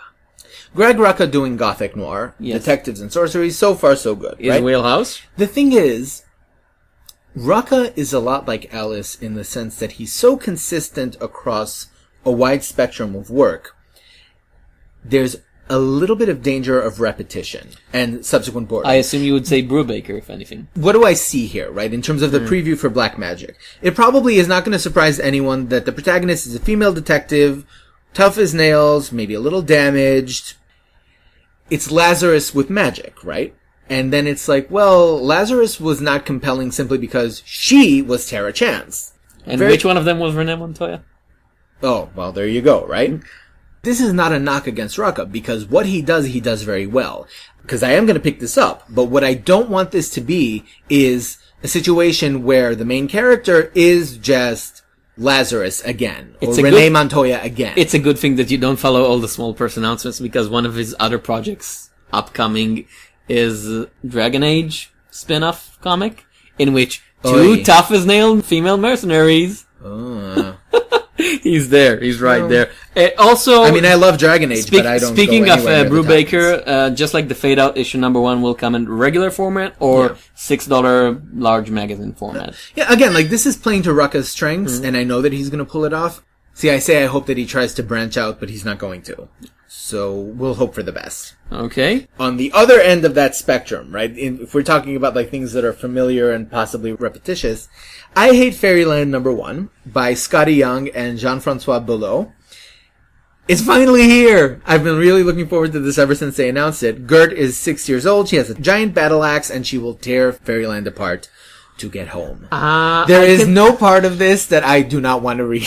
Well, I'm sort of skeptical about it as an ongoing. I can see that as a mini. How long can you stretch that idea before it becomes the joke loses its charm? I'll give it a shot. I feel like I'll give it a shot, but I'm just doubting if it can carry the burden of an ongoing. I don't think it has to. I mean, like, if this makes it to 12 issues and Scotty Young is like, okay, I'm done, the end. She has killed all of the little bunny rabbits and no one is singing in Fairyland anymore, I'll be like, okay, that's good. Paper Girls #1. Yay! Written by Brian K. Vaughan, art by Cliff Chiang and Matt Wilson. It's a new. I don't care. $3, 48 pages. I'm double sold. Ongoing series about newspaper delivery girls in 1988. I don't care. It's Brian K. Vaughan. I don't need to be told. I'm there. Next. Here's a weird one. Okay. Switch #1. That's a stranger. Mm-hmm. This, I tried to figure it out because it wasn't part of the Image Expo, and it also didn't get any press, so I couldn't find any more information about this. It's an ongoing series based on Sejic's webcomic, but the webcomic seems to have been a fan work of artifacts, like, there's Witchblade. The Witchblade Darkness crossover series. All of that. It's like the Japanese dojoshi thing, in which young artists will take a famous work and will do a often porn version of it. Oh, and because it's Sejic. No, Dojinshi? Not always, but often very. Yeah, like I remember there was a Cartoon Network thing where like Dexter and the Powerpuff Girls. Yeah, the Fusion Fell universe. Sure, that. And in Japan, it's a thing that you do. It's not something that creators are saying, well, you shouldn't have touched my work. No. It's a way to encourage the fans, and it's a way to develop new creators. It's like fan fiction. But it's company-sanctioned fan fiction, which is what we get here. But Witchblade? I managed to live 30 years without ever reading Witchblade. I haven't read it, but apparently the Ron Mars version was actually very good. You haven't read it, though. I've see, but the review... Because it's Witchblade. I've had proper reviews. It's like, somebody comes to you and says, there's a really good run of Spawn. See, I wouldn't think Gen 13 is any good, but I've read Adam Warren's Gen 13, and I fell in love. It's about the creators, and it's about the work that they're doing, not about the concept. Yeah. How many bad Hawkeye stories have you had up until Matt Fraction came around and fixed it? Well, I'm not crazy about Matt Fraction's Hawkeye either, but I would you believe a Rocket Raccoon series before Scotty Young? No. See? No. If you're talking about a series based on a webcomic that's a fan fiction of Witchblade and other Top Cow properties, it's a weird sell. I'm giving it a pass, but I mean, I'm always here for Sejic getting more work. Okay, next. Small. Boom. Okay, so there's a lot of new miniseries which we predicted because, the thing with Boom is that they launch a lot of new miniseries at the same time, so they all end at the same time. So there's this new wave. We have Mike Carey and Mike Perkins teaming up for Rowan's Ruin, a 4-issue horror thriller miniseries. Unfortunate resemblance to Rucka's Black Magic right down to the character's name, because Rucka's protagonist is also called Rowan. But, Mike Carey... Cognatic, written by James Tynion IV, art by Eric Donovan. Eric with a Y. Mm-hmm. Why not? It's a 3-issue miniseries from the team that brought you Memetic, which was very well reviewed. I have not read it. Oh, it's very, very good. It's very good. The thing that's unclear to me is that this is being positioned as the second part of a trilogy that Tynion and Donovan are working on together. I'm not sure if it's plot related or it's like a thematic sequel thing. Exactly. Yeah. That's not clear to me, because Memetic ends on a very... dark, like appropriately dark, but also the sort of thing like I'm not sure how you could do a sequel to that, but so maybe it's a thematic thematic, which is fine. They're doing really interesting things, and I'm willing to follow Tynion on his weird tangents because unlike Alish Kot, he tends to stay grounded in what's actually happening in the story. Unlike Alish Kot, he does not become wonderful. He does not evolve into a beautiful butterfly. We're gonna have to review Zero someday and have it out. Because... See, and just when I think I was out, they're pulling me back in. See, I was thinking Noel Stevenson is off of Lumberjanes. I could let it go. I'm sure the next rater will be fine, but I have a jumping off point. But then Lumberjanes Beyond Bayleaf #1, one shot, $5, written by Faith Erin Hicks. By Faith Erin Hicks. I think Adventures of Superhero Girl was the one book that we've agreed on everything about it. We've agreed on other books, but No, I mean, we agreed both totally, really enjoyed yeah. it. Yes. We really, really enjoyed it. And I have to say, I'm kind of sad, like, if Faith Erin Hicks was available, I really wish she had been made subsequent writer. I'm sure that Stevenson chose her successor, Yes. but Faith Erin Hicks writing Lumberjanes is going to be amazing. She might even do better than Stevenson. Yeah, she might. From IDW, few things. The first is League of Extraordinary Gentlemen, the Nemo Trilogy Sleepcase Collection. If Okay. you like that sort of thing. I had It's- already tuned out by then. Yeah, it's $40, all 3 Nemo hardcovers, which is a good price. It is. Speaking of good prices, if you want, for $10 only, you can buy Rampage Jackson Street Soldier Volume 1. Oh, God. A collection of comics inspired by none other than Mr. T wannabe, Oh, God. MMA champion Randy Rampage Jackson. Why? Written by Fabian Nicieza, Oh, God. Why? Mike Barron, Barbara Kiesel, Tom Payer, Huh? Martin Pascoe, Adam Beechin, Adam Beechin? Adam Beechin. What are these names you're bringing me? What is this? Seriously, Adam Beechin? Tom Payer? Fabian Nicieza. Mike Barron? What the hell is going on here? Fabian Nicieza. Ever since NFL Super Pro, never have a Fabian Nicieza What? project been so long. I'm confused. I'm very afraid. I'm afraid and confused. And We I shall don't know. review this. Okay, this is IDW. Like, I should not be surprised, but I am. It's like, wow. They really went for it. Anything else? Nope, that's all I got. Oh god, it's been a long one. We shall go straight to the reviews. Shall we start with Power Up, number Let's. 1. Okay, so 6-issue miniseries. Written by Kate Laff, drawn by Matt Cummings from Boom Studios. From the Boombox imprint, Yeah, specifically. younger adults, I don't know. Youngish adults.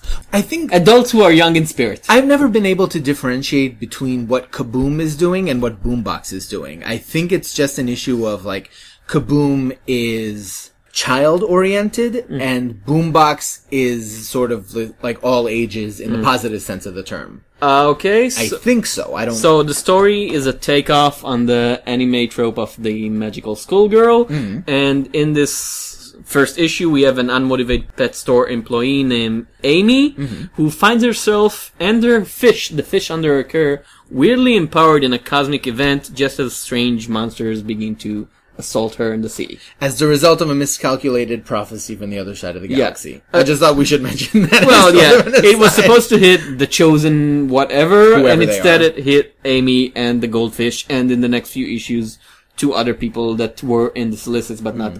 Well, they're on... No, Well, one they do of- appear in the issue. Yeah, but they're not getting empowered in this issue. So, let's talk about the plot okay. of the issue rather than the Right.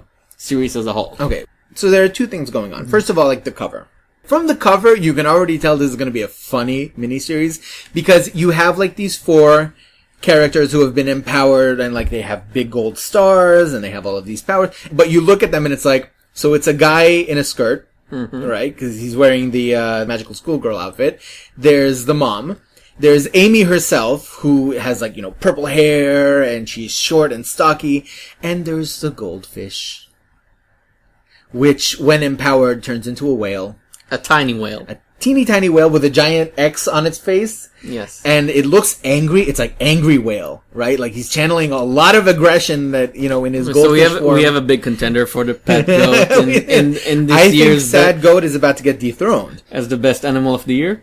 And, okay, so in terms of overall plot, there's not a lot going on. This issue really just manages to introduce Amy as sort of like this lazy slacker, but I will say in Leith's defense, she's not the kind of obnoxious slacker. Right? Yeah, she's not a James Franco character. Yeah, it's not the mid-90s, man, life is terrible and I hate everything. Yeah, it's like... And her boss, although she's portrayed from her point of view as unsympathetic, she's not actually an annoying, or why would anybody Yeah. work for her character? It's like she's just want Amy to get her job on damn time. Exactly. She's That's not a it. cliche. Yes. She cares about Amy. So this fantastic event happens, right? Amy becomes empowered. The fish next to her becomes empowered as well.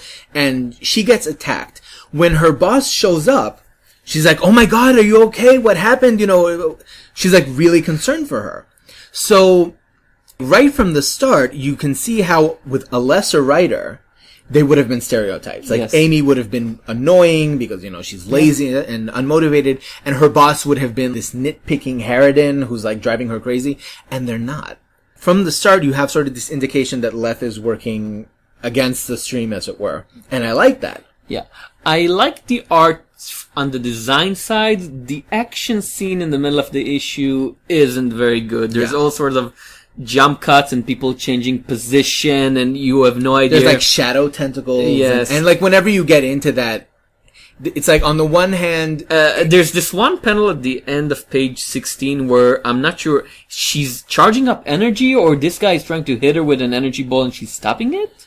I don't know if it's an energy ball or if it's the fish, because she's holding the fish, too. Yeah, but she's holding the fish under a different arm. Right.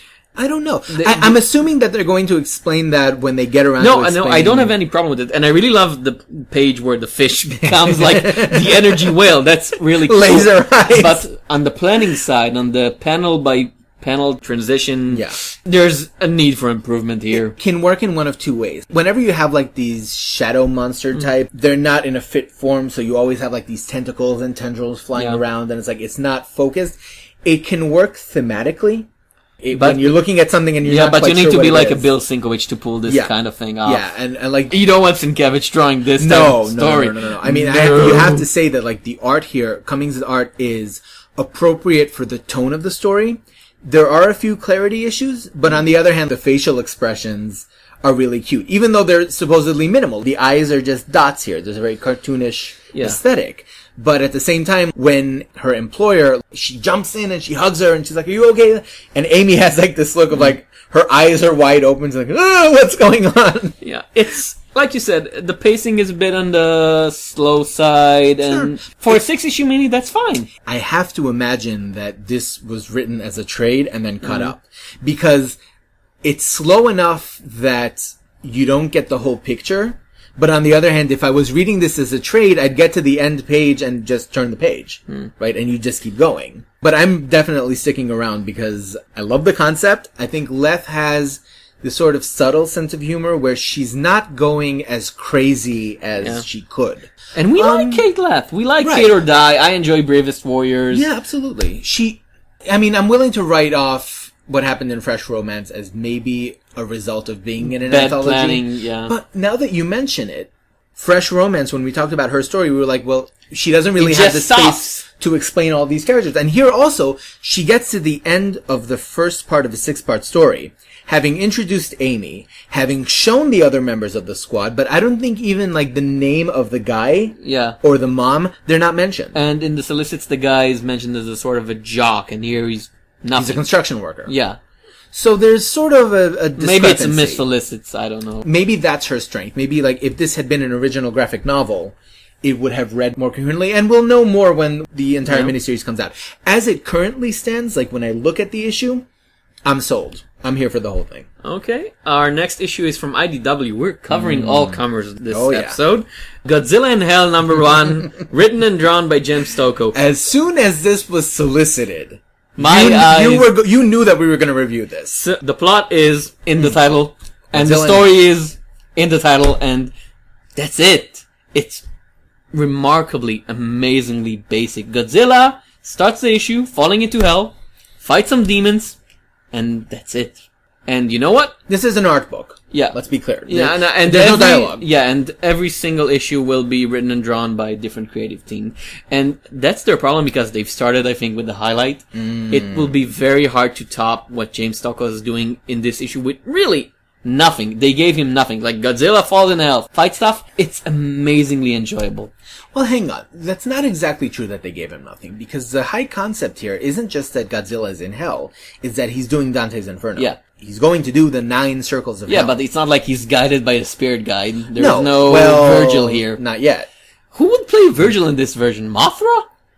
Mothra? Maybe None of them can speak. Ghidorah? I don't know. The reason I waited for it, aside from being a James Stocco fan, is that Stocco did Godzilla Half-Century War, which was a wonderful, remarkable series about Godzilla, and the point of it was, Godzilla was basically a force of nature there, and the point of the story was the humans witnessing him from the side, as Right. it should be. Here you have Godzilla as a main character, and what are Godzilla's characteristics? He's angry, and he's very tenacious, and that's it. I feel like there is one scene here where Stoko does manage to give Godzilla, I was about to say gorilla, Godzilla, a bit of characterization, which is when he shows up in Hell initially. He's standing in front of the sign that reads "Abandon all hope." Which is larger than him, and he destroys it with his atomic breath. Like, nobody tells me. Exactly, like, abandon all hope? Here's what I think about your hope, right? So, I feel like there is a sort of weird attempt here to give Godzilla some kind of recognizable trait. I'm not sure it works, though, because, like, for example, what Stoko demonstrates here is the first circle of hell that Godzilla is in is lust. But the content of the story is fighting this creature that at first seems to be Godzilla, like a mirror version of him. Godzilla, yes. With scars, and is it a female Godzilla? I assume it's the succubus Godzilla. Is it a female Godzilla? I don't know. Like, you can't tell by looking. Well, there is, the chest plate. It's red. No, but the chest plate is a bit sticking out, so almost the impression of... Right, maybe. Yeah, it's... maybe. How would the female Godzilla look like? I don't know. The toenails aren't painted, so it's very difficult to tell, and there are no eyelashes. But anyway, but the actual design of the monster, it starts as just a fake-looking Godzilla, but when it opens up, that's Stunning. Creepy as hell design. Absolutely Stoker stunning. was always good with the monster feature stuff, and here he just lets it all out. Even before that, you have a cloud of tiny humans swarming all around him, and it's amazing. No, I mean, like, this issue, I don't think anyone who picks up this issue thinking James Stokoe for the art, right? Yes. You're getting your money's worth with this issue. It looks absolutely phenomenal. The detail, the outlandish scenarios. Initially, I was like, I'm not so sure, lust, whatever, but now, like, there is that panel where he sniffs the other Godzilla. Mm-hmm. So maybe it is lust? I don't know. But the fight with the succubus is amazing. Just like every part of it is really, really good. And, I mean, again, it's Godzilla in hell. Adjust your expectations, right? You're not here to read like some kind of... It's not Shakespeare. And No. doesn't want to be. Doesn't want to be, doesn't have to be. Though Shakespeare Godzilla in Hell, I would watch that. Forsooth, thy atomic breath be blue as the sky above. I don't know. I don't know. The best thing that I can say about it is that it accomplishes everything it sets out to do, and more so. Like, I don't think that anyone could be disappointed by this issue going into it knowing what you're about to get. I will say, though, the prospect of rotating creative teams is the sort of thing that would make me go, maybe I won't come back for Well, another. I'm curious. If Who's next? The strange thing is, the writer is Ulysses Farinas. I don't know who the artist is. And Ulysses Farinas is a great artist and would be a great fit for this type of story. Could it be Jeff Darrow? No. Jeff Darrow, it's not scheduled for 2022, so it's not Jeff Darrow. That would be a bit of a challenge, wouldn't it? Yeah, I would have liked to see... That's why I said the problem for them, I assume, is really, who are you gonna get, aside from Jeff Darrow, who's as good as Stokoe on art? Well, according to IDW, Godzilla in Hell is actually going to be written and drawn by Bob Eggleton. Oh, really? I was sure it's... Ulysses Farinas maybe is doing a later issue, but this does sort of raise a problem of... Bob Eggleton is not James Stokoe. No. Conceptually speaking, when you're talking about Godzilla going through the circles of hell, it makes sense to have rotating teams, Yes. right? Because hell itself, like, as conceptualized in Dante's Inferno, shouldn't all have a uniform look. Yes. They should be completely different landscapes, completely different. The problem, though, is that if you're not operating on a unified style, you could read something like this, which is amazing. Like, Stokoe does amazing work in this issue. And then the second one could be, well, so Eggleton comes in and then what? Maybe not so good? Maybe... You don't know what you're getting from issue to issue. It's a problem for a $4 comic. I'll wait for the previews for the second issue for the preview pages, and I'll look at the art. And if it looks fine, I'm there all the way. I'm not expecting anything amazing. I'm just expecting amazing fun, which from this issue I've gotten. And you know what? This issue gives you the entertainment. And you know that what? you're looking Even if for. the following issues are crap, I would still put this issue, I would rate it highly as a one-shot, because what's the plot? Godzilla is in hell, fight some monsters, that's it. It's good enough. Yeah, well, I'm assuming that it's going to end with a showdown with Satan. Yeah. And Godzilla's going to win. Oh, obviously. And he might even come back to life at the end. So if it's successful, do you think they'll do Storming Paradise? They'll end with Godzilla versus God? hey, Hey? Godzilla. Oh, yes. This is like in Kaiju Max when they're like, oh my gosh. So, yeah. That's the prequel to Kaiju Max. I could be down for that. The third number one. Captain Britain and the Mighty Defenders, written by Al Ewing, drawn by Alan Davis, from Marvel. So here we are again. At the Battle World. I'll say... You cannot see Sean's face, it's amazing. I'm exhausted. Okay, no, You don't read them every week for the review purpose. I do. I'm exhausted. I don't think it's a surprise to say that we picked this book specifically for the creators, right? Because at this point, I've given up on the idea of Secret Wars telling meaningful stories. I'll settle for something fun to read. And Ewing and Davis do provide that, at least, Okay, right? now the starting point is very interesting. Yes. In this world within the Battle World, in this reality, Tony Stark decided to sacrifice himself when he was captured and put in a cave and gave the armor to Dr. Yinsen and told him, well, I've done too many horrible things. I cannot continue to live. You can actually do good with this technology. Right. This is a universe in which Tony Stark was less of a douchebag. Yeah. Okay. And so Yinsen becomes the Iron Man and becomes... Well, he becomes Rescue. Oh, right. Which I really like because he takes on the identity that was given to Pepper Potts. And the team that he assembles around him are called the Defenders because, like he said, we don't need any swords. We don't want to operate with violence. We want to create a utopia. It's a utopian world. And they succeed. By the start of the issue, it's basically within the constraints of Battle World, this is a perfect place, except in this reality, unlike most other places we've been through, everybody knows that Doom is not a benevolent god. They're like, yeah, we have to follow his Doom will, but, those rules are really, really awful. Even their local Thor, which in this version is She-Hulk, because why not? I don't know. See, this is exactly what we were complaining about when we read A-Force, right? One of the major problems that I've had with Secret Wars was precisely the sort of tacit acknowledgement that Battleworld has always been this way, and everyone's okay with Doom being God. They're all cool with it. They all believe it. Nobody questions it. Nobody does anything. Can't do... Not every series can be everybody realizes that everything is wrong. No, but I mean, this is basically... We know by now that Secret Wars is not going to be this big revelation. It's not going to be like this huge thing. It's just House of M. Yes. Age of X, Age of Apocalypse, da-da-da-da. It's the same damn thing.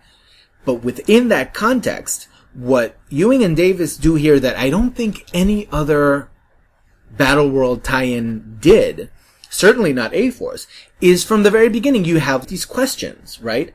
And then, of course, you have the introduction of the titular character, Captain Britain, this being Faiza Hussein. From MI13. I had been wondering where she disappeared to. Good to see her back. Can you believe that there was a time that Marvel put a female Muslim character as the holder of Excalibur, the future ruler of Britain, within the comic? Nobody talked about it. Yeah, either. It was... Well, nobody read Captain Britain, but... That's the unfortunate... But, that's amazing, and it's not that long ago. Yeah. 7 years ago, Marvel had a female Muslim character being the future ruler of England, with Captain Britain saying, you will lead us someday. I think part of the reason that never caught on was because, as far as I know, Faiza never showed up again after that. Yeah. Like, as soon as Paul Cornell's run was over, that was the end of it. Well, bless Al Ewing. And let us not forget that there was another female Captain Britain shortly before that, but she was written by Chuck Austin, and we don't need to talk about her. So bless Al Ewing. He never lets a good side character drop, and she really is good here. Yeah, and he actually tries to incorporate all sorts of characters, minorities and women, and never make it into an act of tokenism. And, in this series, are there any white people? Well, there's Emma Frost, but Well, there's good white people. There's She-Hulk, but she's green. I don't know if that counts. Jennifer Walters is still a white character. Yeah, so... But in any event... And she was the sole white member of the Mighty Avengers when Ewing was writing that. I will say this. There are some problems with this issue that result from it being a Secret Wars tie-in. By which I mean, you have, first of all, that clumsy dialogue in the beginning where, like, She-Hulk is expositing again the setup for Battleworld, which we already know, and we've already heard all this before. But... what catches my interest right from the start is the fact that Yinsen is having dreams about, the world before. They're already questioning the setup. And then, Faiza comes in, and there's a bit of humor here that I haven't seen in a lot of Secret Wars tie-ins. Oh, there's a lot of humor in the final pages in the reveal of their enemies. But even before that, when Spider Hero turns up, right? So you find out that in this reality, Spider-Man, Peter Parker, has been killed. And Prowler of the... Bobby Brown. Formerly of the Slingers, is trying to take his place. But unfortunately, people just keep calling him Spider Hero because he's not Spider-Man. And it frustrates him. He's like, God damn it, not again. Faiza's first words when she enters this world is, sorry I broke your wall thing. The phrase focused totality of my psychic powers actually appears in this issue. No. Non-ironically. She asks, why is your hammer, Gavel? I don't need it. I have these hammers. I have my hammers. Puts her jokes up. There's humor here. And really, the revelation of their neighboring kingdom, which is invading them, is amazing. That's the one thing that Battle World makes do that's great. It's just so beautifully ridiculous.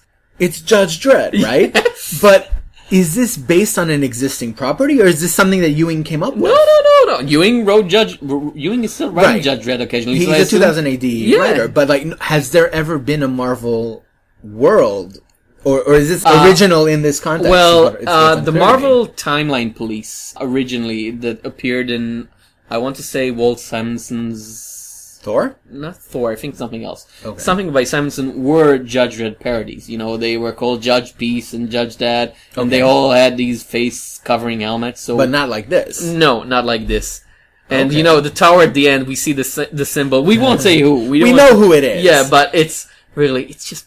I really like Al Ewing. It's fun! Al Ewing is the strangest writer in the term that he's playing it almost completely straight Marvel 1980s style. It's just a good, fun adventure comic with interesting characters, good plot, good dialogue, and a really good use of what you said is a very bad situation. Like, well, another Secret War tie-in. Oh, no. You did not see that one coming. It feels like, in terms of the pace of the issue, as soon as he jumps the hurdle of having to acknowledge the setup, and really, I think as soon as Faiza makes her appearance, right, as soon as she turns up, that's the point where the story really begins. Yeah, and that's where Ewing and Davis just shine. Now, Alan Davis, I think, would be a problem for younger audiences because his style is very much really 1970s, 1980s centric. Even with modern coloring, he still looks like old Alan Davis. But is that a bad thing, though? Well, not for me and not for you, but I think a lot of younger readers that I talk to just look at his stuff. Because he was with Ewing on Avengers Ultron Forever, for example, and they're like, what is this? Right. It's just, it's not bad, because it's Alan Davis. It's a style that isn't common it's so anymore. Out of favor. But on the other hand, like, when you look at the designs for the characters, they don't necessarily seem like not 80s-ish. Not the designs, just the line work, the penciling. It's just so... I don't know. I was okay with it. No, I'm okay with it. I'm just saying... Like, there's that moment where Faiza's being attacked by Emma Frost. Mm-hmm. Her reality is sort of blurring as she's being hit by the focused totality of the psychic powers. I'm never going to stop saying that. There is a lot to enjoy here, and I will be coming back for the second. I actually wish this was an ongoing. Well, it's only a 2-issue miniseries. Well, you can read the other Al Ewing series. I will, and I'll enjoy it, but it's like, I really like this as something that is retro, that Marvel would not necessarily be producing. It's funny, it's entertaining, and it doesn't get caught up. I'm sure that Davis has some creative input here in terms of, like, presenting... Excalibur, Alan Davis. Yeah, like, that he would present characters who, for all of their altered circumstances, still have something recognizable. Faiza, I think, is the strongest example of that, because she is Captain Britain, and because it's unclear as to, like, what's her continuity deal. Does she remember? Does she not remember? Captain Britain, multiverse. I don't know what's going on with any of that. I didn't even know that Brian Braddock was dead. Wasn't aware of it. So, great issue. I will come back for the second one. Wish it was an ongoing. As Secret Wars tie-in goes, it's a cut above the average. Yep, I agree. And our final review is not a trade. The main course. It's not a story arc. It's the first issue, actually. We're doing another first issue, but it's 112 pages. It's a very long first issue. We have reviewed trades that are shorter than this one. Yes. Island number 1, the first of a new anthology, edited by Brendan Graham. God bless him. God bless his beautiful fingers, his beautiful voice, his beautiful everything. In this first issue, we have work by Marion Churchland, Brandon Graham himself, Emma Rios, Kelly Sue DeConnick, and some guy named Ludro, which I've never read before. Nope. And it's 3 comic stories. You're getting your money's worth here, plus a short story by Kelly Sue DeConnick, a short words-only story. It's not a story. It's more of a piece, a tribute. Yeah, a personal piece, and sort of an intro outro by Marion Churchland. Yeah, I love the intro. It's just so hilariously, amazingly. Is that Brandon Graham in the pictures? Yes, yeah. It's like when you follow him on Twitter and such. He and Marion, because they're a couple in real life, have these avatars. And he's like this odd slug, and she's like this lady who's always like bothered by him, like, oh my god, you're silly. Well, at least you bring me coffee, Brandon. That's cute. Yes. Okay, so this was announced a while back from Image, very much intending to be an experimental anthology. Yes. Right? It's not supposed to be some kind of straightforward approach. It's meant to be weird. It's meant to be off the wall. It's meant to be unusual. And it certainly is these things. But, as with all anthologies, it comes down to how much of this do you actually enjoy. And I enjoy everything. Okay, so let's talk through it. I have to quote the line, I am the all being that will grant you, Brandon Graham, ultimate freedom to do whatever you wish with your time on Earth. Don't screw it up. Why do you sound like my publisher? Anything I want. Well, cannibalism, obviously. But we'll work up to that, maybe a comic magazine. Cannibalism. That's just so great. It is really great. And then he plays his magic flute and he calls upon the creators who are like rising to the challenge, like the Fantastic Four in their first issue. Yeah, that's true. The first story is ID, written and drawn by Emma Rios, so it's beautiful. We don't even have to talk about the art, right, because it's Emma Rios. It's Emma Rios. So yeah, it's an odd story about 3 people sitting in a cafe talking, and it turns out that all of them have body issues, and their issues is they don't like their bodies and they want out of them.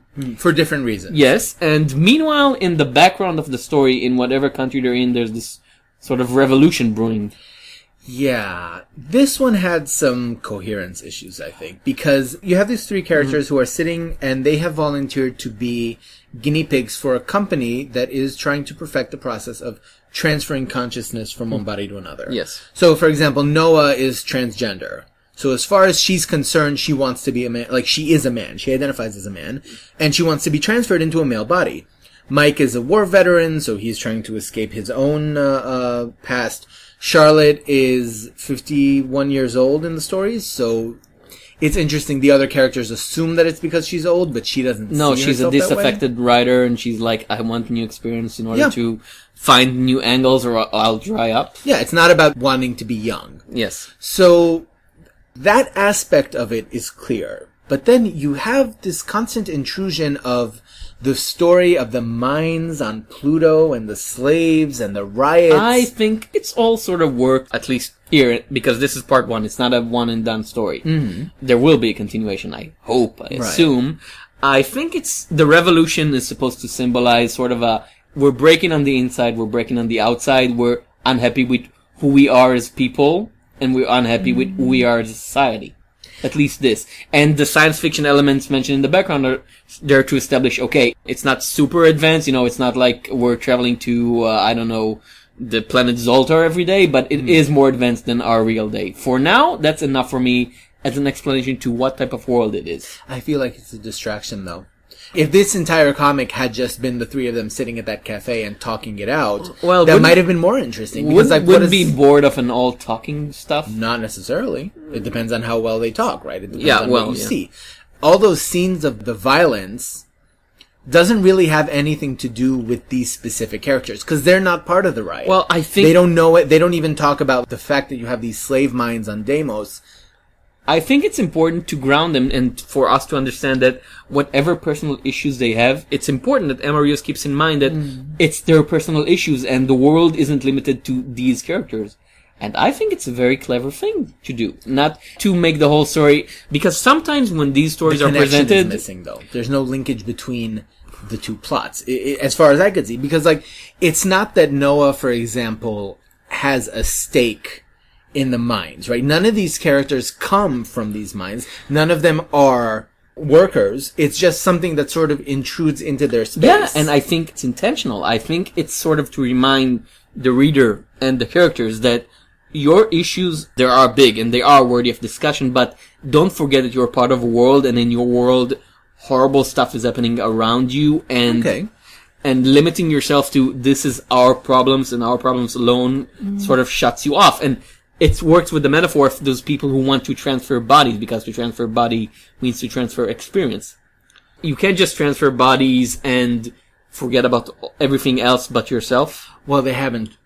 Not yet. Had they done that and then get to that point, I feel like that might have made more sense. But now, for example, I mean, they're talking about it as an experimental procedure. Yes. No one has actually done it and succeeded. This is about, like, in terms of what Rios is showing us at this point, this is about why they're going for the procedure in the first place, right? Mm-hmm. Why they're willing to volunteer themselves for something that could be dangerous.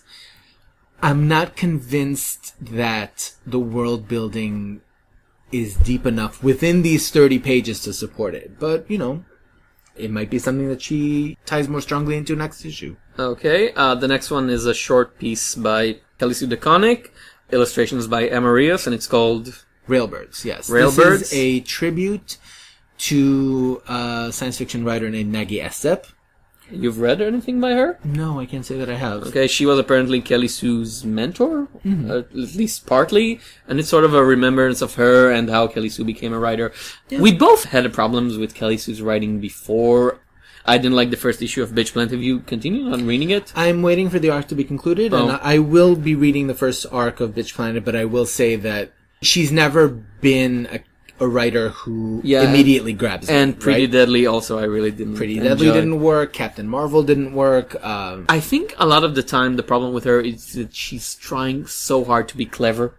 And she doesn't have that problem here. Here's just a small personal piece, and it's not magnificent, but it's not fiction. I mean, she's talking about things that actually happened. And I think here, for example, yes, the first paragraph has like this very, very passive-aggressive or defensive tone, right? It's like, you're gonna hear what I'm saying, and you're gonna think that I'm a horrible person, and maybe I have a personal grudge against you, and maybe you're gonna say this, and maybe I'm gonna say that, and I can't control what you... Blah, blah, blah. Okay, I understand the point that you're wanting to make, but you didn't have to make it that way. You know what I mean? I don't understand the necessity of this opening paragraph. Yeah, she's writing about the passing of a writer who was very close to her. Yeah, who reads this and thinks, oh, that horrible person writing about her dead friend. Yeah. Grr! To be completely fair, Kelly Sue DeConnick has taken a lot of flack from internet trolls simply for being who she is, right? Yeah, you want to be for her simply because her enemies are so... Right. She has people who declare themselves their enemies, which is bad enough. Well, I mean, it's a whole other discussion. Can we just not like someone is writing for their writing and that's it? It is sort of a problem these days where you're sort of like, I don't like Kelly Sue DeConnick. Oh, you're one of those. It's like, no, I just don't like her writing. But here I actually like Kelly Sue DeConnick's writing. I like this piece. It's not great, but for this type of stuff, which I don't usually read, admittingly, I enjoyed it. It was short. Yeah. It was It's poignant. Sweet when she's talking about, like, you know, how she met Matt Fraction. Yeah. And it's like, it's a look at a personal layer that I wouldn't go looking for it. Kelly Sue DeConnick's autobiography, I wouldn't pick it up off the shelf, but it's written well. Yes. You know, so that much is fine. And again, aside from the first paragraph, it doesn't over clever itself. It doesn't try to be like, oh, you didn't see that coming. No. You see what's coming. Yeah. You know exactly what's coming, and she's it would not have been hiding inappropriate anything. to do that, like... Yeah, in a tribute act. Exactly. So, I will say that her description of Estep's work is interesting. I might look her up. Oh, see, if she made you look up Estep, she did her job properly. Maybe. We'll see. Okay, the next bit is a Multiply Warheads 30-pager. Mm-hmm. I can't even imagine how someone who hasn't read the previous Multiply Warhead stories would even think of that. Well, you're sitting next to one, so clearly you can imagine. Well, you can imagine. You have read Multiple Warheads. Yes. So what did you think of this? I think it's just as good as the previous ones, and you know what?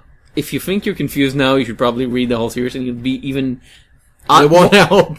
You'll be more confused, because I started reading Multiply Warheads recently again when they announced this is coming out, and really, the plotlessness becomes the point. You sort of expect stuff to keep on happening because the first issue of Multiply Warheads, the color version, because it started as a series of short stories in Oni, I believe, is the couple, Sextica and Dimitri, escaping from the Red City after the house gets sort of blown over and decide, well, we're traveling, we'll just, do whatever we want.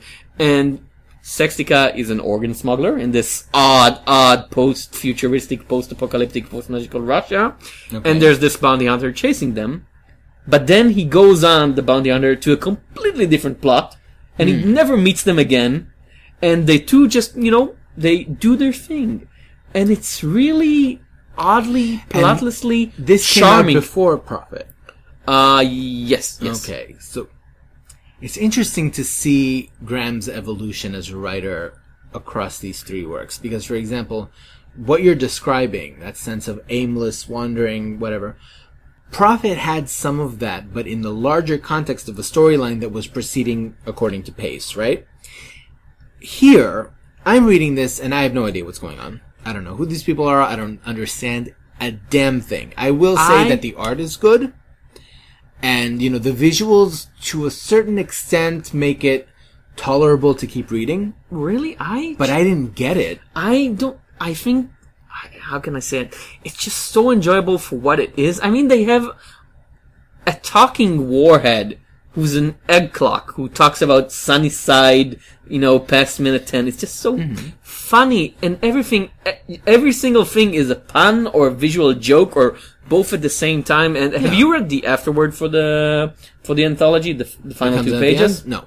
Oh, because Brandon explains his ideas regarding how to write. Okay. And he says, what's important to me as a creator is that people feel existing really in the world, and for that they have to interact with the environment a lot. So I want to show people doing stuff that's unimportant, quote unquote, to the plot. Right. People eating, people going to the bathroom, people Which just is thinking certainly about... true for everything that he's done. I mean, Yes. In Prophet you have that, And in King 8 House you had that too. In King City. Sure. And I really love it. I just, for me, I don't need a plot with Brandon in a comic.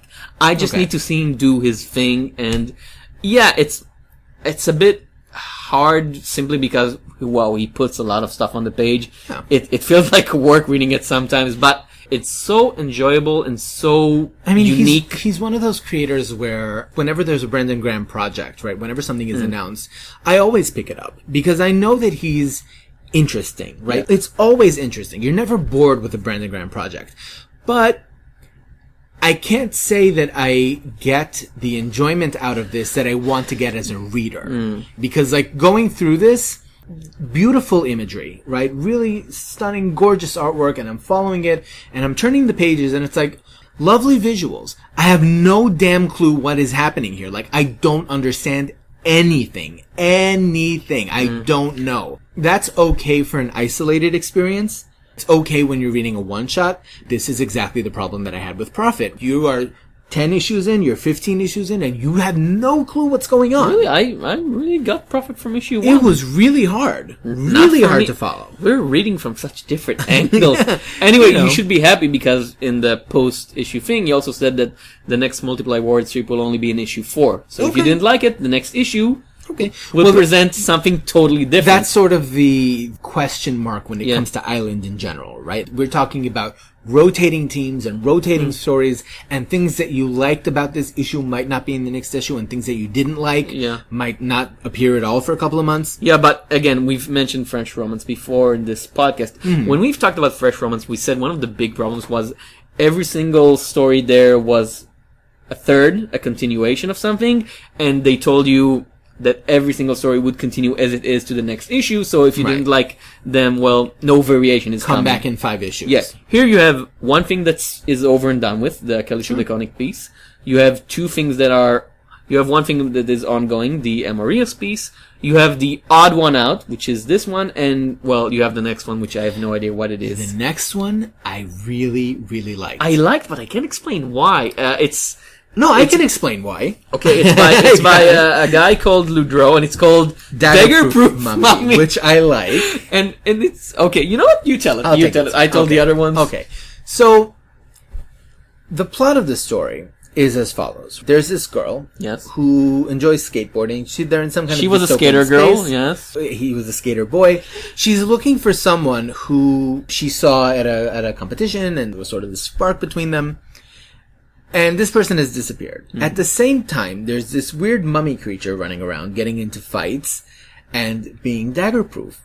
Also, he's fighting with humanoid cats. Which is always a great thing. The girl is human. It's like, listen, when you see Andrew Lloyd Webber's cats, don't you ever wish there were a couple of fight scenes to liven things up? I mean, sure. I wish people would stab Andrew Lloyd Webber occasionally. Well, who doesn't? I'm sure that there have been attempts on his life. But, this is for... Anyway, I can explain why, of all the stories here, Daggerproof Mummy is my favorite. And the reason for that is, in terms of basic characterization, in terms of like what we see from the very beginning, a lot of it comes down to, right from the start, when you're in this like really weird urban setting and it's not entirely clear what's going on. It's sort of a 1980s fantasy. Yeah. Fed via manga, because like Dragon Ball Z, you have some of the people are regular people and some of them are just cats. Animal people, because why not? They're cats. Yes. Why shouldn't they be cats? But at the same time, the first thing that we see of the protagonist is she's saying everything sucks now that you're gone, right? And she's wandering this city looking for... You can totally understand why Brendan Graham liked it. Yeah. That's like the start of King City. It's like everything sucks since you've been gone. King City, I think, didn't have the human element the way that this one does. No, but it's the same thing. He really likes these relationships that work, because it's not broken because they had a terrible falling apart. It's broken because literally he's gone. She doesn't know what happened to him. He's gone. The context of this issue is she is looking for this person. She's trying to get over him, but she's in a city where everywhere she goes, she's reminded of him. Mm-hmm. And like, that's like a really relatable, really human, really identifiable condition. And it's something, for example, that Multiple Warheads doesn't have. Oh, I think... Because when you're sitting there, it's like, well, who do you feel... No, I disagree. I think Multiple Warheads have this human element simply in the relations between Sextica and Dimitri, which is very much young people, today. No, I mean in Island specifically, not in Multiple Warheads as a whole. No, I'm also talking about Island. Okay. I can't help but bring the load I have with the story from Island. So, from my point of view, it's always these two people just doing whatever they want and enjoying their life. Right. Okay, but we're not in Multiple Warheads. We're talking about Ludrow. Yeah, there's a really interesting romantic element here within like this futuristic, weird, dystopian setting. Yes. Reno she's talking to this cat and then the cat answers her. And it's a really weird moment, but the way that Ludrow designs it, it's like, oh yeah, of course the cat answers her. She's like, yeah, I'm looking for this guy, and he just disappears. He's like, is he a skater? Like, I haven't seen anyone like that. And you can tell like that the cat is lying to her. The way that it looks. And I really like how the sound effects are drawn like graffiti on the page. It's a joy. It's just a joy. It's really good. This is exactly the situation that I had with Fresh Romance, in that there's one story in the entire anthology that I really, really like. And it's sort of like a problem for me to justify, well, would I continue buying Island only for this tragic, bizarre fantasy where like the guy that she had a crush on skated off a bridge and disappeared. He did a Bodhi. He did a breaking point away. Whatever. And she's like, that was interesting. He transcended into Skater Haven. That's funny. So I really liked I liked all three stories. Next issue will continue the Ludrow one, so that's for you, and the Amorios one will develop, so you can decide if you liked, and a story by Simon Roy. I'll say this. I'll say Emma Rios' story, I'm sort of on the fence. Like, I feel that maybe if she has a little more room, it can be clearer how these two threads are meant to connect. And if that's the case, I feel like the story could succeed. Daggerproof Mummy, I'm here for the whole thing. If Multiple Warheads doesn't come back, I really love the afterword with just the Brendan Graham avatar gouging drinks and taking nachos from a fancy waiter who has a kettle for a head. Oh, you know what? For me, that's as perfect as an anthology can get, because even the stuff that I didn't, there's nothing that I didn't like. Even the stuff that I liked less is so curious and new, and I really wish I've read it when I was 20. Right. Because it's such a perfectly, amazingly young people's doing what they want without the constraints. Yeah, I mean, it's worth pointing out that this is a type of anthology that I don't think exists in the market on a regular basis. Yeah, there's heavy metal, like but nobody... Yeah, it's like heavy metal, but almost nobody reads that. Heavy metal might become this under Morrison, but they're not there right now. And 2000 AD, they do have different kinds of stories, but 2000 AD has a very consistent style. Yeah, and they have these characters. It always has to be Judge Dredd or Slane or the ABC Warriors. Even Dark Horse Presents always has to be... Every once in a while, you'll have a Hellboy story, and you always have some new Dark Horse project to announce, and Dark Horse Presents is usually these very 90s alternative comics best stuff. And here it's some of these names, some of them are pretty new and some of them are complete unknown, like Ludrow. At least for me, is a complete unknown. I'd never heard of him. And I really like this. I like this as a concept. I like this as a product because it's $8, people, and I have the physical issue. It has a spine. It's like a trade. Yes. It's like you're buying a trade every month for only $9. $8. $8? Is it $8.99 or $7.99? $8. $8 on the Even dot. better. And you get tons of new stuff and interesting, and it's brand new and unique, and it's everything that's good in comics. As with all anthologies, I hesitate to recommend it simply because it's uneven, because there's no way to guarantee that you'd enjoy all of the content, but I will say that even the stuff here, like, there are no outright failures. There's nothing here that are just like, even Multiple Warheads, which I don't get, I'll admit to having read and saying, looks nice. And that's okay. Okay. So I will be coming back for the next couple of issues.